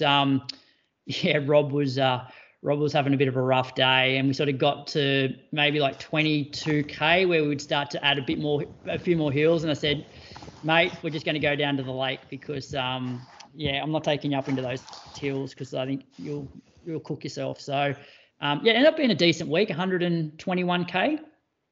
Yeah, that's pretty good for a bloke with a dodgy heart. Yeah. So, I'm just going to keep training. And then hopefully be given the all clear when I go to Melbourne, and then do Gold Coast, go to, I don't know, somewhere between halfway and 30K at, I guess 324s. So that's where a lot of my training for the next few weeks will be based. So I'll do one shorter session with the group on a Tuesday night, and then like this Friday, for example, I'm thinking of just going out and doing 10K in 34 minutes as like a tempo. And then maybe on Sunday doing like a 17-minute 5K at the back end of the long run or something like that. We'll do a couple of those between now and Gold Coast anyway. That's all I'll need. Yeah, the thing that worries me is you having one of these episodes in the race, but knowing that you only get paid if you get past a certain point. And your love of money is so much higher than your love of living. So I don't know whether you're going to have the control to pull back there. Well, I was thinking about that. If it did happen in the race, all I would and the pattern at the moment is as soon as it happens, if I just dial it like back for like 10, 15 seconds, the heart seems to get back into rhythm. The only time I've had an issue was that first time where I was doing that session of 7-minute tempo, 2-minute hard, and I just kept pushing in that 7-minute tempo. And I got to the end of it and I was just like completely gassed because I didn't just back off. Whereas it happened the week after doing 3-minute reps, and I just went from running like low 3-minute Ks to 320s for like 10 or 15 seconds. And then I'm like, okay, I feel normal again. Yeah. So, but I'll know more after I go to Melbourne. Testing's on the 22nd of June, and Gold Coast is first weekend in July. Yeah, we actually ran with Andre on Sunday morning. Yeah. So I peppered him with questions, but he didn't give me much because I guess you're his patient or something. Well, I've never met him. Nah. I've had a couple of emails, but it was funny. I got your message going, yeah, Andre didn't seem too concerned, and I got that just as I had finished my like nearly 33K run at 4:07s. I'm like, I'll upload this. There's no issues then. Yeah. Yeah. I don't. Yeah. He seems. I guess he sees a lot of athletes. Yeah. Because he's a sports cardiologist or something. So he sees a lot like you, whereas I'm not sure the hospital cardiologists see a lot of hearts that do the things that yours does. Yeah, I feel like he's less conservative than hospitals. Yeah. All right, let's thank some patrons. Do you want to go first, Perko? Yeah, sure. So I've got Jacob Graham. So he lives on the far north coast of New South Wales in the Ballina/Byron Bay area. His 5K PB is 22:20, and he's set that at the Ballina Park Run. He's run 68:58 at last year's City of Surf. And fun fact, he works for Cricket New South Wales as the cricket manager for the far north coast. And he has a bachelor's degree in sports development from Griffith University. Oh, pretty good spot to be living. Yeah, great spot. I don't think the running's great in Byron, though, is it? Like, there's not a lot of places to get out to. To the lighthouse. Yeah, that's not the best run. That's a bit too much hill for me. So. Yeah. I've always people go on holiday there, they find like the running sucks for them. Not a good place to train. Like if you've got an event coming up but I mean, I haven't been to Byron since I was like 14 years old. That was a good place, wasn't it? It seems to have cop a pretty bad rap now. I haven't been there. It's a good spot. I think it's full of where the celebrities go. I know that's where Chris Hemsworth and all those kind of celebrities used to own properties. So it's a really nice spot. But I definitely agree. It's not probably the best place for running, but that's my patron. Who you got, Moose? Chris Foster from Ireland. So he said his 5K, 10-mile, half, and marathon in 2023. Geez, that's going good. Good start of the year for Chris. 5K, 16:29. He ran that at the Streets of Kilkenny 5K. Ran a 78:26 at Mullingar half marathon. 2 hours 57 at London, and he runs for the Mullingar Harriers. We think he recently got engaged and is a lead software engineer at Salesforce. Okay, good on you, Chris. Congratulations, Chris. Well, I'm pretty sure he got recently engaged. Yeah. Recently engaged and set all his PBs. What about Perko, Mrs., wife, kids? Yeah, so I got a girlfriend, Emily, so she's also a runner. But yeah, we've only probably started dating, I think it was 6-7 months ago. So yeah, definitely no kids. No, all right, interesting. Yeah. She's actually used to train under one of your mates, Moose, Brad from the running company Sunshine Coast. So I was having breakfast with him on the weekend when we got the message from Croaks about the podcast. Oh, that's funny because I got a message from Brad on Saturday morning. Oh, No, really? Saturday morning. He wrote, "Marathons suck. Might need your help, mate." I think he had a pretty bad one. He can get the expert up next week to do some training with him. Oh yeah. Interesting. All right, so I've got Vegard Aslan Sorensen, lives in Mo i Rana, Norway, runs 75.56 at the 2021 Marathon Carouselen. So I think it's like I think that's carousel in Norwegian. And that race was in Bergen, and he ran 2:42 at Berlin last year. Does a lot of skiing, and I think he might be a dad. So thank you to all of those patrons and all the others that we have. And yeah, Brady, I think, has just finished recording Road to Gold Coast episode 3. So that should be there tonight or tomorrow morning. And yeah, thanks to the patrons, because those bonus shows only happen with your support. Perko, we stitched you up there. I was campaigning to get you on that show, and because you're doing Gold Coast, and Brad, you heard me in the chat group. Well, I was the first one to put it out there. Yeah, no, Brady's gone with Tim Vincent, who admittedly was a good listen, round 1. Yeah. No, he's a much better runner, Tim, than me. I think he's got much better PB. So you've made the right choice there. Yeah, but we're the winners, Moose. We get the milkman right now, yeah. Whereas we wouldn't have him if he was on the road to Gold Coast. Yeah. Brady's always a bit tired too, so he takes shortcuts, and you don't get to hear the full story. At least we get to hear your full story. All right, let's whip through some running news. So, this morning I woke up to watch the Rabat Diamond League races. So the women's 15, Gudaf Sege, she won in 3:54.03. This was, they went quick early. So it was like 60.6 the pacemaker went through the first lap, and she wasn't far behind. The only one that went with her was Berku Halem, who ended up finishing third in 3:57.66. Second was Frueni Halu in 3:57.65.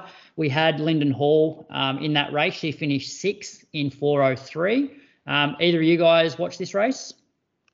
I didn't watch it. No? No. All right. No.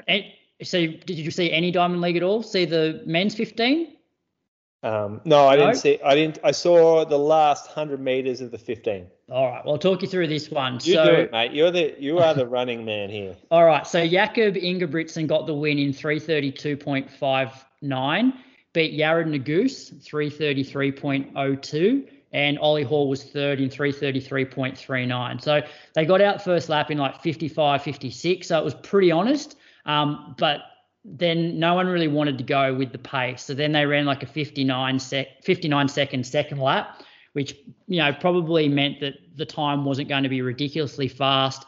Once the pacer dropped out, Jakob was just on the front, and there was like, a little gap to Ollie, and then there was a little gap to Jared Nagus. And for that whole last like 300 meters, it stayed like exactly the same. The only difference was in the last like 50 or 60 meters, Nagus was able to go past Ollie. So that's pretty much how that one played out. Women's 800, Mary Mora got the win in 1:58.72. Kat Bissett was second in 2 minutes 0.11, and Sage Herder-Klecker was third in 2 minutes 0.62. And just the other result there is El Bakali won the men's steeple in 7:56.68, which was the 8th fastest of all time and only 3 seconds off the world record. He won by like 9 seconds or something. So pretty good for this time of the year. You'd have to think that world record is under threat given, it's so early in the season. Pretty good from Ollie too. You're talking, this was deep, this field, and it was high end. Like no one's beaten Nagusi for a long time. Yeah. Jakob, though, I mean, this bloke just can't be beaten. No, He's just phenomenal. Yeah. He did it easy. Like you could sense that he was just doing enough to hold them off, and that's why the gap just always stayed the same. Nagus probably closed a little bit in the last 50, but the damage was already done. Have we ever seen anyone so dominant in the 15? I mean, we probably have, but I just didn't watch athletics then. Well, El Garouge was pretty dominant back in the day. Yeah, and I guess there was a period there where Chariot was pretty dominant, wasn't he? I don't think for this long, though. Yeah, that's true. But speaking of him, he's bounced back. So there was a LA Grand Prix meet, and he won the men's 1500 in 3:31.47, which is a world-leading time. Reynold Chariot was second in 3:32.01, and Hobbs Kessler, ran 3:32.61, which he was like a high school star and basically didn't go to college, turned pro. He's only just turned 20, and he's coached by Nick Willis's old coach, Ron Warhurst. So, he's one to sort of keep an eye out. Cooper Tier was fourth in 3:32.74. Women's race was won by Dariba Welteji. It was 3:57.84, which was a world-leading time until the Diamond League. A couple of other results from that meet. Lauren Ryan, Aussie girl, she finished second in the 5K in 15:11. Race was won by Emily Lapari, 15:08. And Abdi Hamid Nur won the men's 5K in 13:05. And the only other sort of international result that we'll mention tonight was Abby Caldwell ran 1:58.92 to win an 800 metres at the British Milers Club meet. Is she Queenslander, Lauren Ryan? Don't know. I thought she might have been Victorian. Yeah, I don't think she's Queensland. Oh, okay. Yeah, I thought Victorian. Maybe, yeah.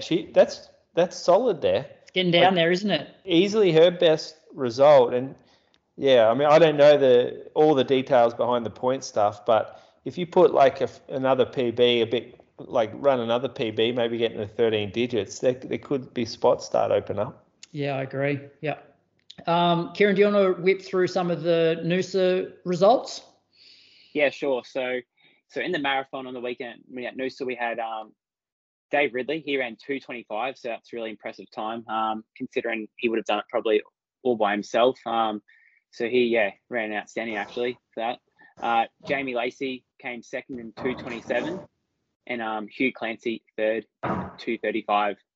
The women's, Roxanne, you have to help me with that last name, Krog, so I'm not sure how to pronounce that. Shata Masebi. Shata Masebi, yeah, Roxanne. That's a stitch up. She won the marathon in 2:54. Local Brisbane legend Jess Willis, she got second in 2:55.17. She was actually winning. I don't think she had a bit of difficulty in the late stages of the marathon, but she's one to watch. In the coming months, she's doing Berlin Marathon, and third place was Nikki Curry in 2:55.23. So fairly close for those girls. I don't know if you noticed this, but when I looked up the results, so Jessica and Nikki, who finished second and third, their net times were actually faster than the winner's time. It's like it took them ages to cross the start line, which I thought was quite weird. I think I spoke to Jess about this today actually, and she said that there's it could have been a faulty mat or whatever, because she said the girl was it Roxanne clearly finished in front. So I'm not sure what the go was there. Yeah, but, okay. I saw it as well, and I thought that was a bit odd. I was trying to work out what could have happened. Yeah. Half marathon? Yeah, so half marathon. Had myself come first, 66:20. Second was Alex Harvey, 66:52, so he wasn't far behind. And third place was Jordan McLennan from the Gold Coast Run Co. So, he's looking forward to doing a big race Gold Coast. He's gearing up for a marathon. Friend of the show, old Jordo. Remember him, Moose? Yeah, I know Jordo. Yeah. He's going all right, isn't he? Steigen #1. Yeah, it'd be good to see him on the Gold Coast. I think his best performance is still Steigen 1 his whole career. Definitely hasn't run anything quite near that since then. Yeah. Women's race? He's a great bloke. so women's half, we had Narissa O'Donnell from Burt Squad. She smashed it. She ran 78.27. So that was a really comeback race for Narissa. She's had a child, I think it might have been 18 months ago. And she's bounced back really well with that race. Second place was Beth McKenzie in 79.24. And third place was Brooke Williams in, 81 minutes and 7 seconds. So good work to those girls. And the 10K, Tommy Campbell got first in 31.17. Ryan Kelly second in 32.12. And third place was Annie Day, mate of mine, a fellow Burt Squad member, in 32.15. So I'm not sure of Andy's age, but I think, I don't want to give it away, but I think he's pushing 50. So, Oof. To be close to running 32.15 at that age, he's one of those guys that can run 100 Ks at a ridiculously fast pace. And he's also, I think, he hasn't quite run sub 15, but he's run like low 15.10s. He's one of our star performers in Brisbane. His age grading will definitely be up there with, some of the best that I know of. Yeah, wow. And females, female 10K, Ella McCarthy got first in the time of 35.20. Tara Gorman, 36.08. And third place was Sailor Donnelly in 37.01. Nice work, Perko. You can come back anytime while you're reading these results out. Great job. Yeah. Sorry, go on. I said I've listened to the podcast a few times, so I've just taken a few notes. Like Where Warwick. are you taking it? Where are you taking? Yeah, Warwick. Where are you taking us to, Moose?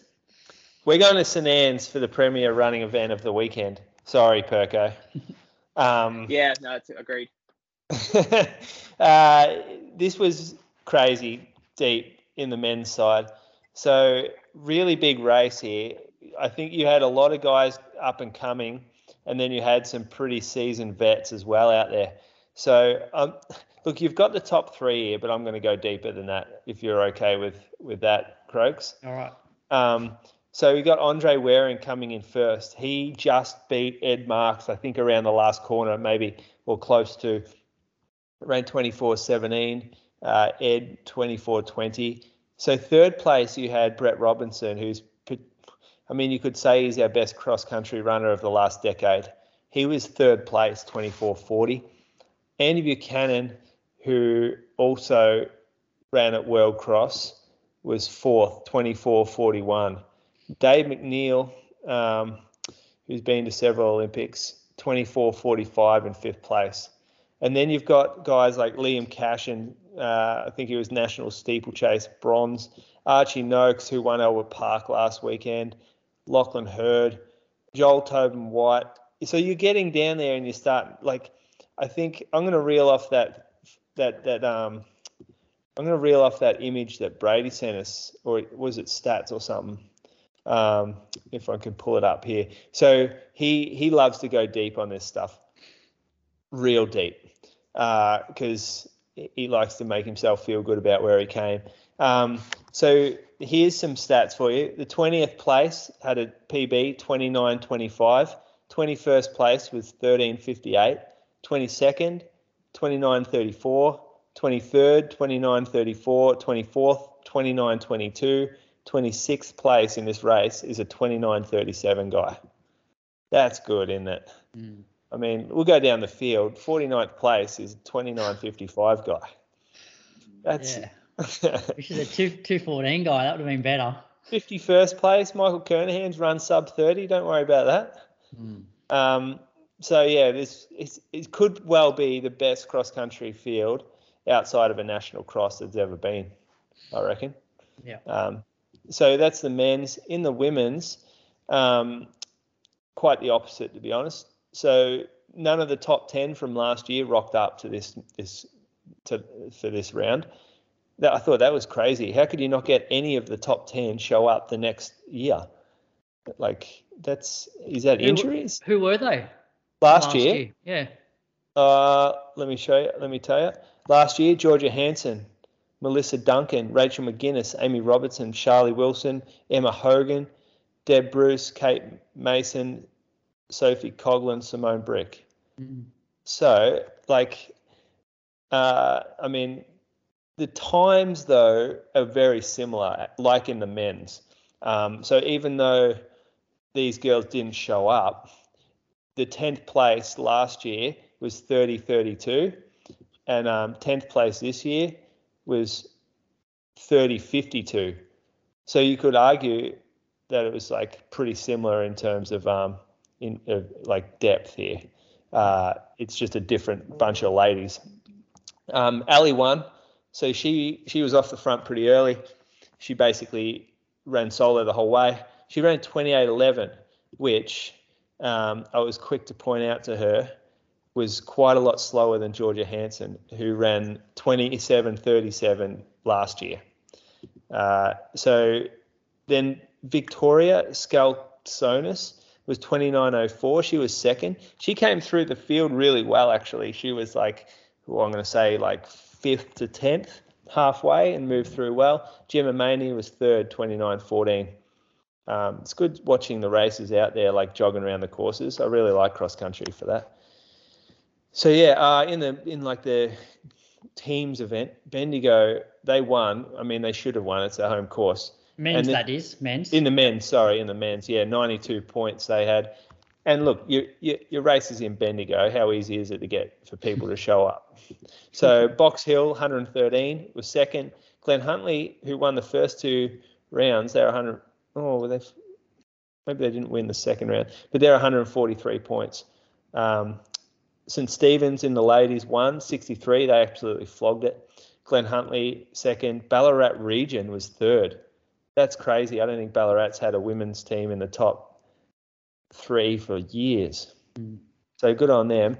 And I've got to say, good on to like it would be really easy for someone like Brett Robinson to skip this, coming off a marathon and had a probably break and then just he's been a bit sick. He's been a bit sick too. So he's not in tip top shape. Yeah, so even more reason why he could just skip it. There's just so much for those guys. Even Ali, to a degree, she's coming off a marathon same day to lose by showing up to these races. Like very little gain, a lot to lose in terms of face. Like you're expected to win. It's so much more pressure when you're expected to win. So I reckon kudos to them for showing up to the AV series. Yeah, but it's also the system you've got down there. Like, you know, you're basically turning an individual sport into a team sport in winter, and it's so good. Like I think I would race more often if I was part of this environment because of that team atmosphere. Whereas no other state has it like this. 100%. And the Geelong ladies team have a team for the first time in several years, and the vibe around the tent is just high. It's just fun. Like the ladies are carpooling down. We got people from Melbourne. We got ladies on the bus now traveling. At the finish line, like everyone's grouped around together, and these girls don't fully know each other that well, but they're bonded as a team already, and it's really cool to watch. And they're running for each other now. Like they're not running for themselves. Do you want to do that last result, or do you want to go to this question? No, we'll talk about it because I want to get Kieran's opinion on this. The Barossa Half Marathon. Look, it's not a big time race, but 67:09. The real story here, the Cox brothers, Jacob and Riley, finished holding hands again. Now, talk to me about this, Kieran. I think they're trying to get inside your head, Moose. I think they know you don't like it, so yeah. Well, that would be me getting inside their head. yeah. Well, you've done it. You're both in each other's heads. But it didn't work, Moose. The electronic timing gave one of them a win. I wonder if they're dishing the prize money to each other here. Or because this is where you put some better prize money out, things get tasty. Jacob got the win, by the way, on time. Oh, good. Yeah, he doesn't win a lot over Riley, does he? Riley, though, like, obviously he's real into taking money for promotions and stuff from brands, so I reckon he'd be good at this. I reckon he wouldn't like this, getting the prize money going away from him. So maybe next year or maybe even the next race things change. Tara Palm was the first lady in 75:18. So I think she's going down to Launceston half as well to do. So, yeah. And did you want to give your Shoe Geeks teammate a shout out for winning a fun run? Oh shit, Nitter. Did he win, did he? He won the 10. Oh, I didn't see the results. I 30, just saw it. 33 something. I just saw his Strava that said he said relaxed early. But then he didn't get any faster. So I'm not sure. I couldn't work that out. But good on you, Nitter. It's not often Nitter wins races. All right, let's move on to listener question. And I've given it to you this week, Kieran. Okay, so the listener question is, how important would you rate a hilly long run for a flat marathon? So, I can't, as I said, probably have a much of an opinion on this because most of my long runs are fairly flat. So, but if I was to give it some advice, I do think they definitely have their place, the hilly long run. They help build strength and kind of, help use different muscles than what you might just use just constantly running on flat. So I think they're very important in your marathon training block. But then again, I think when I ran my marathon, I definitely did not do any hilly marathon training. I ran 2:17. So I know, I think ideally if you can do them, do some, but I don't think you have to do them if you're going to be running a flat marathon. I wouldn't lose too much sleep if you just did flat, but I'll see what Moose has to say about it. Well, mate, you're a sub 29 man. Maybe you need some hills to get your marathon down a bit. Yeah, well, I might have to hit you up, Moose, for some tips then on the hills. I know you like to do your hilly long runs, so. Yeah, well, don't follow me anymore. Maybe go back and look at Strava from a few years ago. But no, I think I like hills earlier in the block, and then I like transitioning to flatter stuff as we get towards the race. So like maybe 8 to 10 weeks out, so that 20 to 10 weeks out, I want you on a hilly long run every week, basically.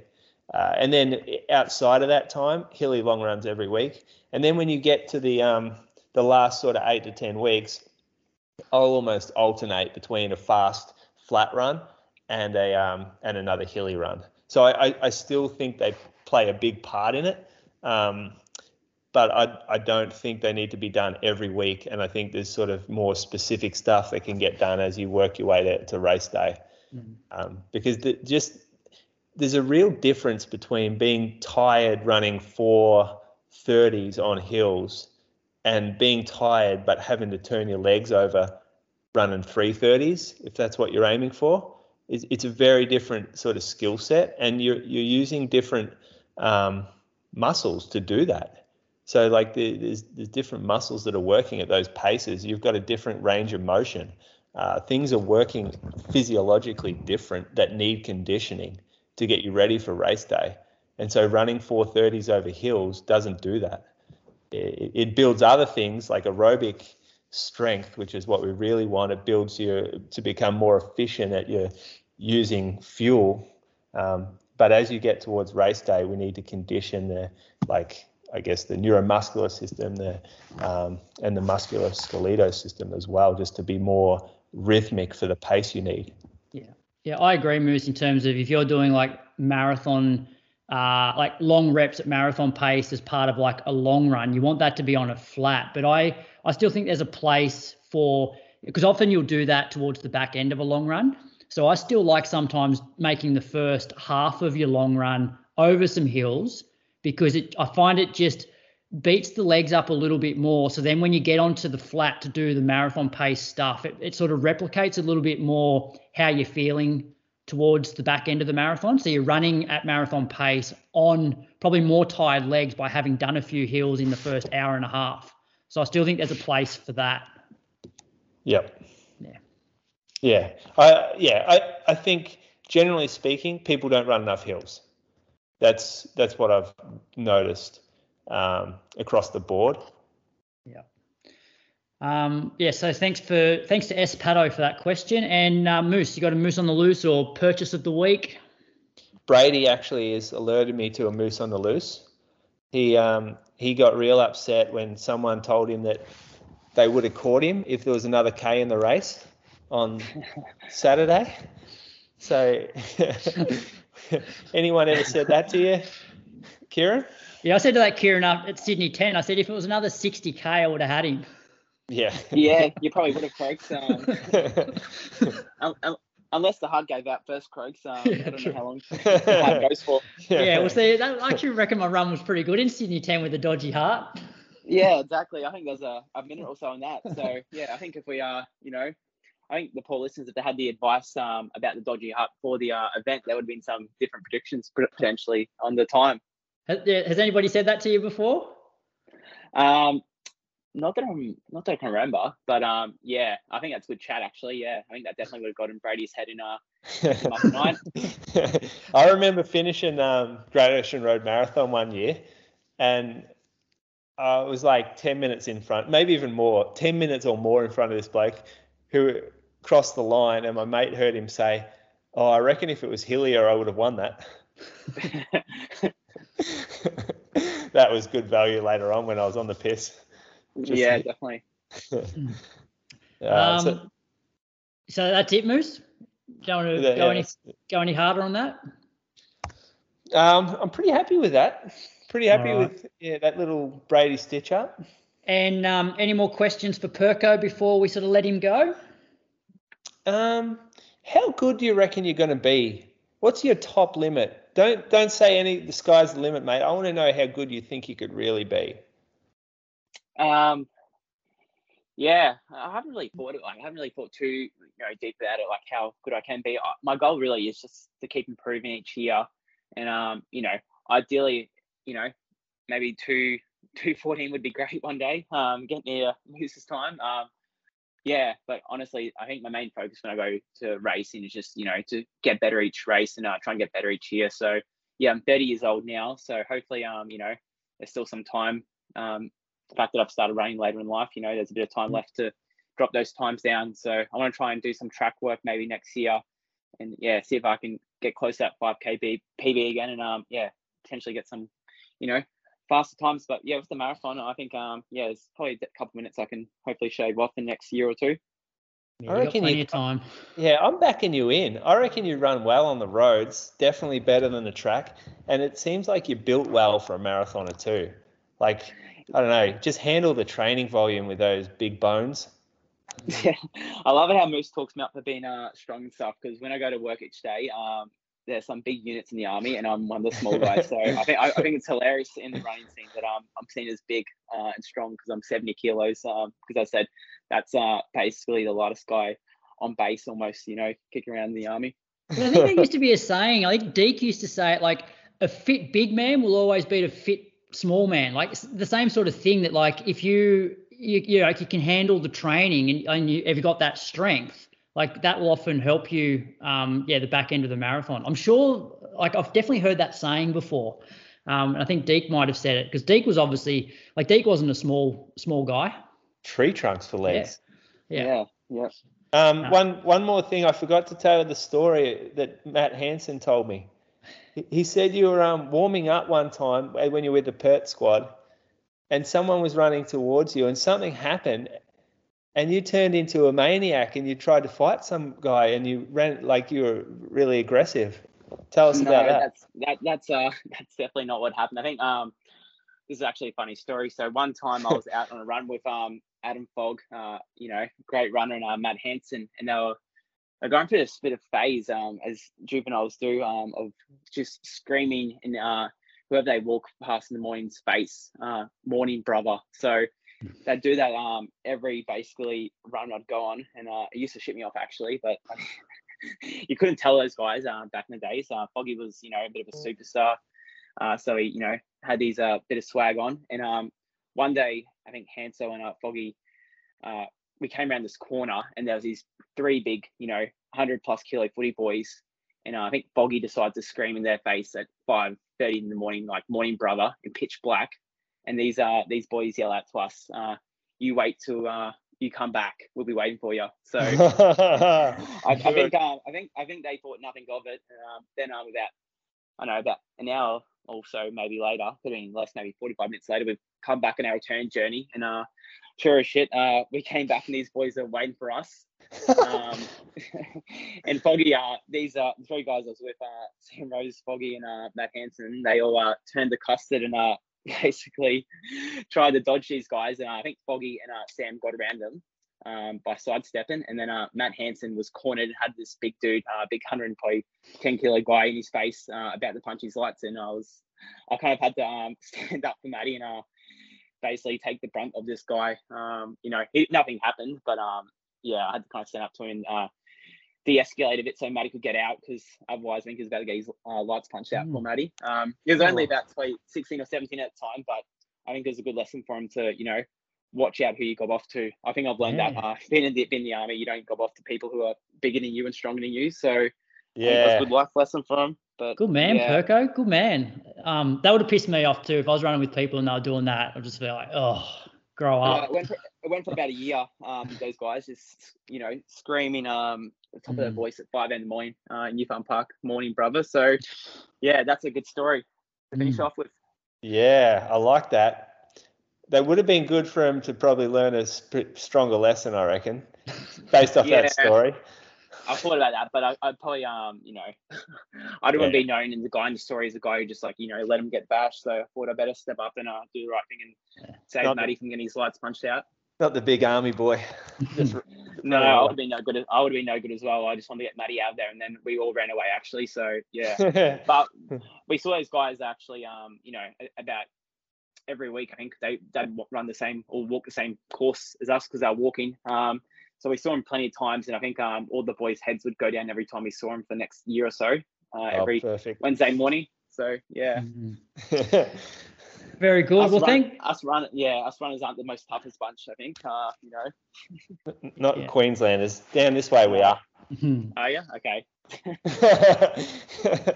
Well, Perko, thank you so much for tonight. It's been great sort of hearing a bit about you and your running, and all the best for Gold Coast. We might even get you back on, a couple of weeks out from Gold Coast to see how you're tracking. Yeah, sounds good. Thank you. Yeah. Great idea, Croaks. And Moose, what do you got coming up? Going to Noosa? Yeah, going to Noosa. It's going to be great. Hope the weather's good up there, Perko, is it? Oh, to be honest, it's been absolutely perfect up in Queensland. Anyone in Queensland at the moment, we've had no clouds in the sky for the last week, and it's big perfect temperatures. So mid-20s during the day and about low 10s at night. No clouds in the sky. So Moose, wow. I hope it's good for you when you come up here. Thanks, mate. If you feel like getting away from Brisbane, I'll be there on the bike with you. No, I'll try to get up for you. Or I'll just whip through a couple of things from a podcast point of view. The Mottram interview part 2 will be coming on the end of this. Road to Gold Coast episode 3 will be out tonight or tomorrow. The monthly is going to happen next week with Brady, Toby and Christian. We've got Diamond League. The Roman Florence meet is on the 2nd of June, which I know Stewie's running the 5K. New South Wales Cross Country Relays. And shout out to the Wollongong Running Festival, which I was going down to do this weekend, but I've had to obviously pull out with the heart stuff. But just a shout out to Tunners, the race director. I hope it all goes well. And last thing, Gold Coast live show, Moose. It's happening. Lululemon, they're the sponsors. It's a free event for the public, and tickets will be made available shortly. So. And it looks good. It looks really good. It's going to be heaps of fun. Yeah, big venue. Tickets will be made available. Patrons get first crack at it, and then it'll be made open to the public after that. Venue much closer to the surfers, so you won't have to get on a train or anything. You'll just be able to walk from surfers, and very good venue. Also going to be done got a bit of event people doing it. So it's going to be top notch. May or may not be goodie bags. Can't confirm yet. Yeah, they'll be good goodie bags if they're coming from that company. Sorry, can you hear me now? Yep. Did you ask me something? I just had my AirPods. No, mate, we're just plugging our Gold Coast live show. Are you going to come? Yeah, no, I'll come. I'll be there. Is there free food? Yeah, it's a free event. Sunday Arvo. Croaks ain't shouting your food. Maybe free beers. I'll be there for sure. Maybe Zach will. Nice. All right. Well, that rounds out episode 291. Thanks for tuning in. We'll be back next week with another guest host. But all the best, Perko, with the Gold Coast prep, and we'll get you back on in 2-3 weeks maybe. All right. Thank you. See you, mate. Thank you. Just show love to everyone you meet. Doesn't matter if it don't come back. We'll go to the OAC stuff now, Craig. So, like, you're the head coach, OAC Oceania. I think you want to rename it to Down Under. Announced in Feb, March, Ben Buckingham, Claudia Hollingsworth. We'll go through all the names in a second, but how long was it in the works before the announcement? Because this is a big deal for Australia. Like, we haven't really seen. We've watched what they've done in Boulder. Yeah, it's pretty exciting for us, us down here. So it would have been at least 18 months. The conversations and so my contract to get this team up and going was nearly 2 years ago. So it's been something that's been in the pipeline for a long time. We got postponed a little bit due to the setback in the Tokyo Olympics 2020 to 2021. And then once those Olympics were out of the way, those conversations really started to ramp up in terms of what this could look like in Australia. So for us and for me, the first thing to do was to set the foundation up right in Melbourne, because our biggest challenge or barrier to success of a team like this is, well, there's a number of them, but ultimately no one believes that something like this would ever happen in Australia. So actually having it set up and having a facility, our home base in Richmond, the gym set up, the partnerships in place, and having the infrastructure there so that when a conversation with an athlete was to happen, it could actually happen on site, and it could happen in an environment where they could actually see it was tangible. They could touch and feel what was actually going to happen, because they've seen it in the US with Dathan's crew and the US group and everything else. And if we just have it as a conversation, gentlemen, around like this, that, we're going to do this OAC thing, we're going to set it up here, and everyone just goes, yeah, whatever. But if they actually come in and see it and can touch and feel and live it and breathe it and see the investment and everything else, that makes it real for them.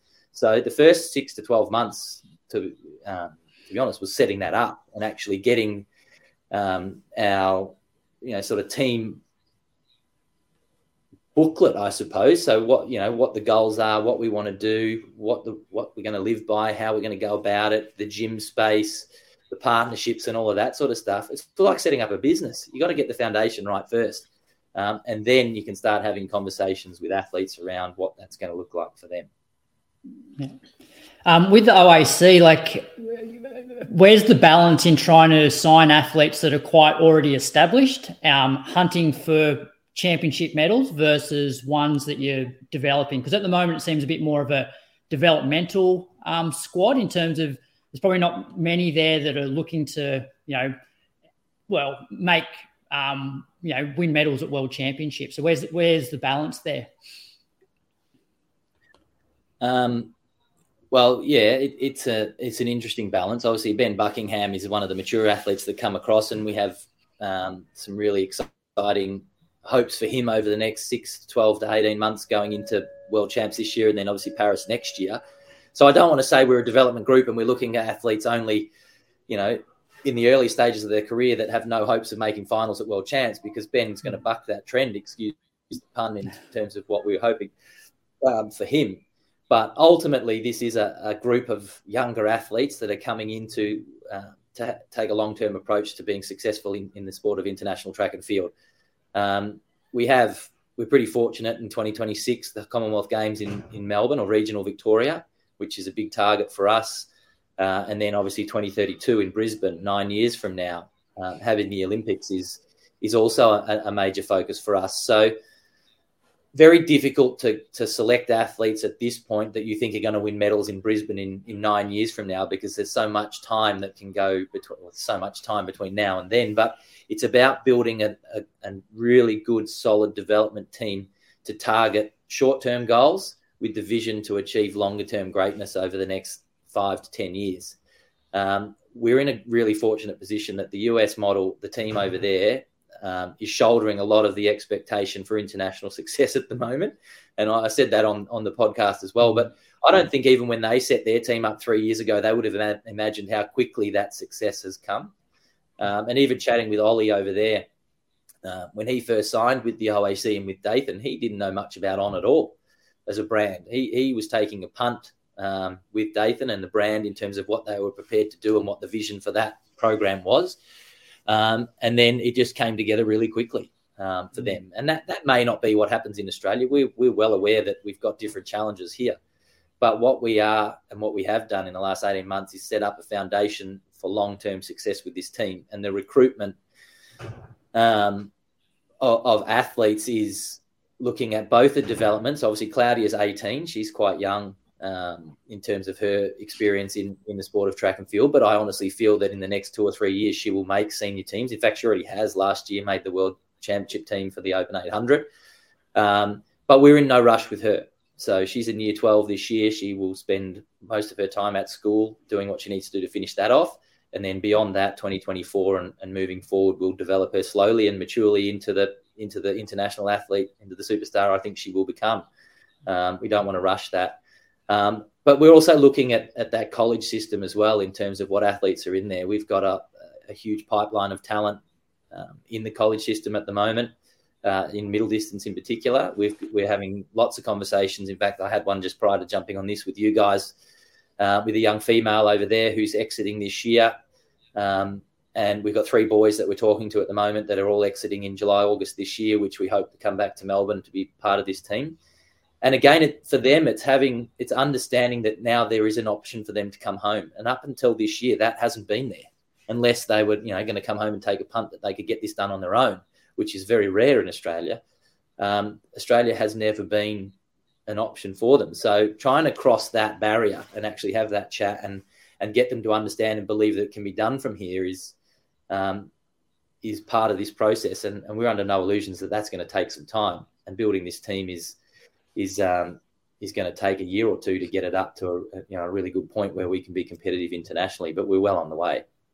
Is OOC Oceania open to signing international athletes? Because one, I guess, advantage that the US group have is they've got all of those college athletes coming from all different countries, and they're picking, I guess, the best college athletes who, if you're winning, NCAA championships, you're pretty much world class these days. So they're picking, Spanish people, the NCAA. Would you potentially look at bringing top US athletes down here to train to be part of your squad? Yes, we would. Yeah. Ironically, the OAC US team was built on 2 Oceania athletes, or 3. So you had Ollie Hoare, Beamish, or Klecker, obviously, is US. But I had this joke with Dathan all the time, just give me my fucking athletes back. Yeah. And we'd all be It's like, no, mate. So, look, yes, it's short. We're open to obviously looking at athletes from all over the world. The OAC ecosystem, if you want to call it that, is truly global. We've got the US team. There's a team in Europe now, and then we've got the team down here in Oceania. And all 3 teams, albeit don't follow the same training model because we've all got different coaches in terms of who's guiding each of those respective teams. But we all speak, the 3 coaches, we speak monthly. We talk about programs. My guys are over in the US at the moment working with Dathan and Ollie and Sage and the crew over there, learning, upskilling, developing, and experiencing that. And then they're going to head over into Europe and up into St. Moritz and work with Thomas, who's the coach of the European team over there. And then hopefully this summer we'll have some of the US-based athletes, more specifically some of the Australian guys, hopefully coming back to train in Melbourne and be a part of our summer over here. So once it all gets up and going, it's going to be this really cool cycle of opportunity for athletes to travel internationally to the various different locations of the OAC and work in with what they need to do at particular times of the year to be competitive. Cool. Craig, when we had Ollie on the show, I made comment about the culture that they seem to have developed. And obviously you get to start fresh, but you can still, I'm sure, talk to Dathan and work with him. But you get this sense that they would all take a bullet for Dathan.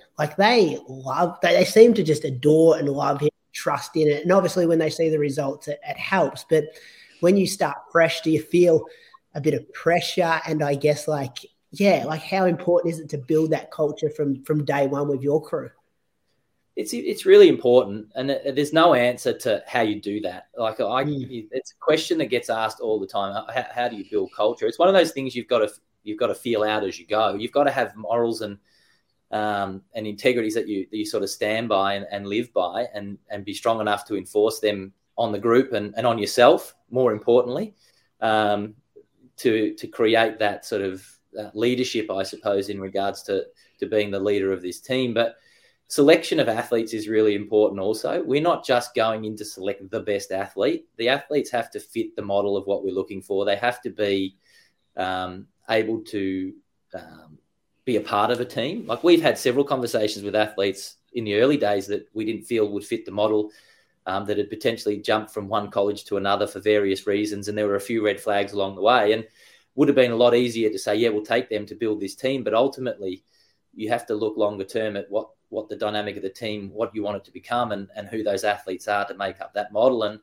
one of the processes for me is to really engage with our athletes in the team and actually have them as leaders of this group. And the OAC Down Under team, or Oceania team, the 5 athletes that we've got, the 4 athletes that we've got at the moment are the foundation members of this team. They're the ones that are going to set the culture for this group moving forward. And whether we've got lucky or whether we did a really good job in actually bringing these guys on is hard to know, but they are truly a family in terms of the way they get on, the support they have for each other. When Tess and Claudia ran the Oceania Championships last year to earn points to try to qualify for the World Championships in Oregon, Tess really needed to win the 800. This is one of the hardest things I've ever had to do in coaching, actually. It was that Tess really needed to win the 800. Claudia really wanted to win the 800, but didn't need to win because Tess needed more points. Claudia already had enough points to get in. So how do you tell 2 highly competitive young females to go and race, but Tess, we really need you to win, but Claudia, so don't beat her, sort of thing. And anyway, so we let them go out there and have that race, gave them both their instructions in terms of how I thought they should best run it, but giving them both the best chance to win and letting them compete. And ultimately, Tess ended up winning. And the happiest person on the track that moment was actually Claudia, because she got to have one of her IEC teammates join her in the World Championship team. Not because of any other reason than she was just proud that Tess was able to beat her fair and square in a head-to-head battle. And I think when you can build that dynamic and that group, that if it's not your day, but it's your teammates' day and you can be really, really happy for them, I think that's really important. That was something that was lacking in my time in sport, there was too much negativity towards other people's success. And that's just not what this is about for us. It's about building the team, building a group of people that support each other through the good and the tough times, because I promise you in track and field, there's more tough times than there are good times. And it's a lot easier if you've got people that are supporting you through it. And that's a big part of building this team. Now that you're a coach, how would you describe your coaching philosophy? It's a shit question. People ask me this all the time. And that is... Come on, Croaks. You explained what that question means. All right. I'll rephrase it. So as a coach now, have you? And you had 3 main coaches at your time as an athlete? Have you taken bits and pieces from each of those and meshed them together, or have you gone and basically done sort of restudied in a way and gone completely left of that? Is that a better question? Sort of. Still a shit question if you ask me. I think I answered this very early on in the other piece, but I would, as I said, very lucky to have the 3 different personalities, coaching styles, techniques, beliefs, and values, I suppose, across all of my career. And yes, you do take lessons and learnings from all of them. And you do, whether you know it or not, start to implement them into your own coaching beliefs and strategies around how you look after your athletes. But ultimately, you've got to take your own experience and your own beliefs and your own knowledge and studies and research and start to put it into a model that you're going to use going forward. And I think coaching these days is a bit different to what it was. There's so much information around what type of training you can do, altitude, periodization, all of that sort of stuff. There's almost an overload of information. But one of the biggest things for me is understanding the athlete that you're coaching. You've got to actually have a really good relationship with the athlete that you're coaching. And you've got to understand what they need and why they need it, and understand their life and what triggers them and what doesn't. This generation of athlete is very different to my generation and even the generation before my time. They're not just going to do what you tell them. They want to know why. They want to understand why. They want to know what the future looks like.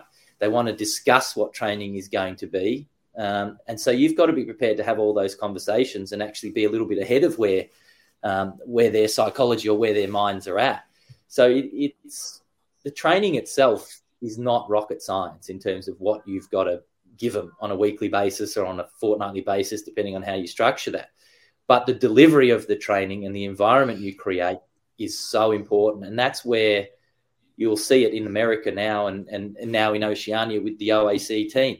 This team model is becoming more and more prominent because of that environment and this need for athletes to be in a social setting and have that sort of team support around them. The actual training, I can go onto the internet now and Google Dathan's training and just chuck that into Training Peaks and give it to the athletes and they can go and do it. But it doesn't mean they're going to run well.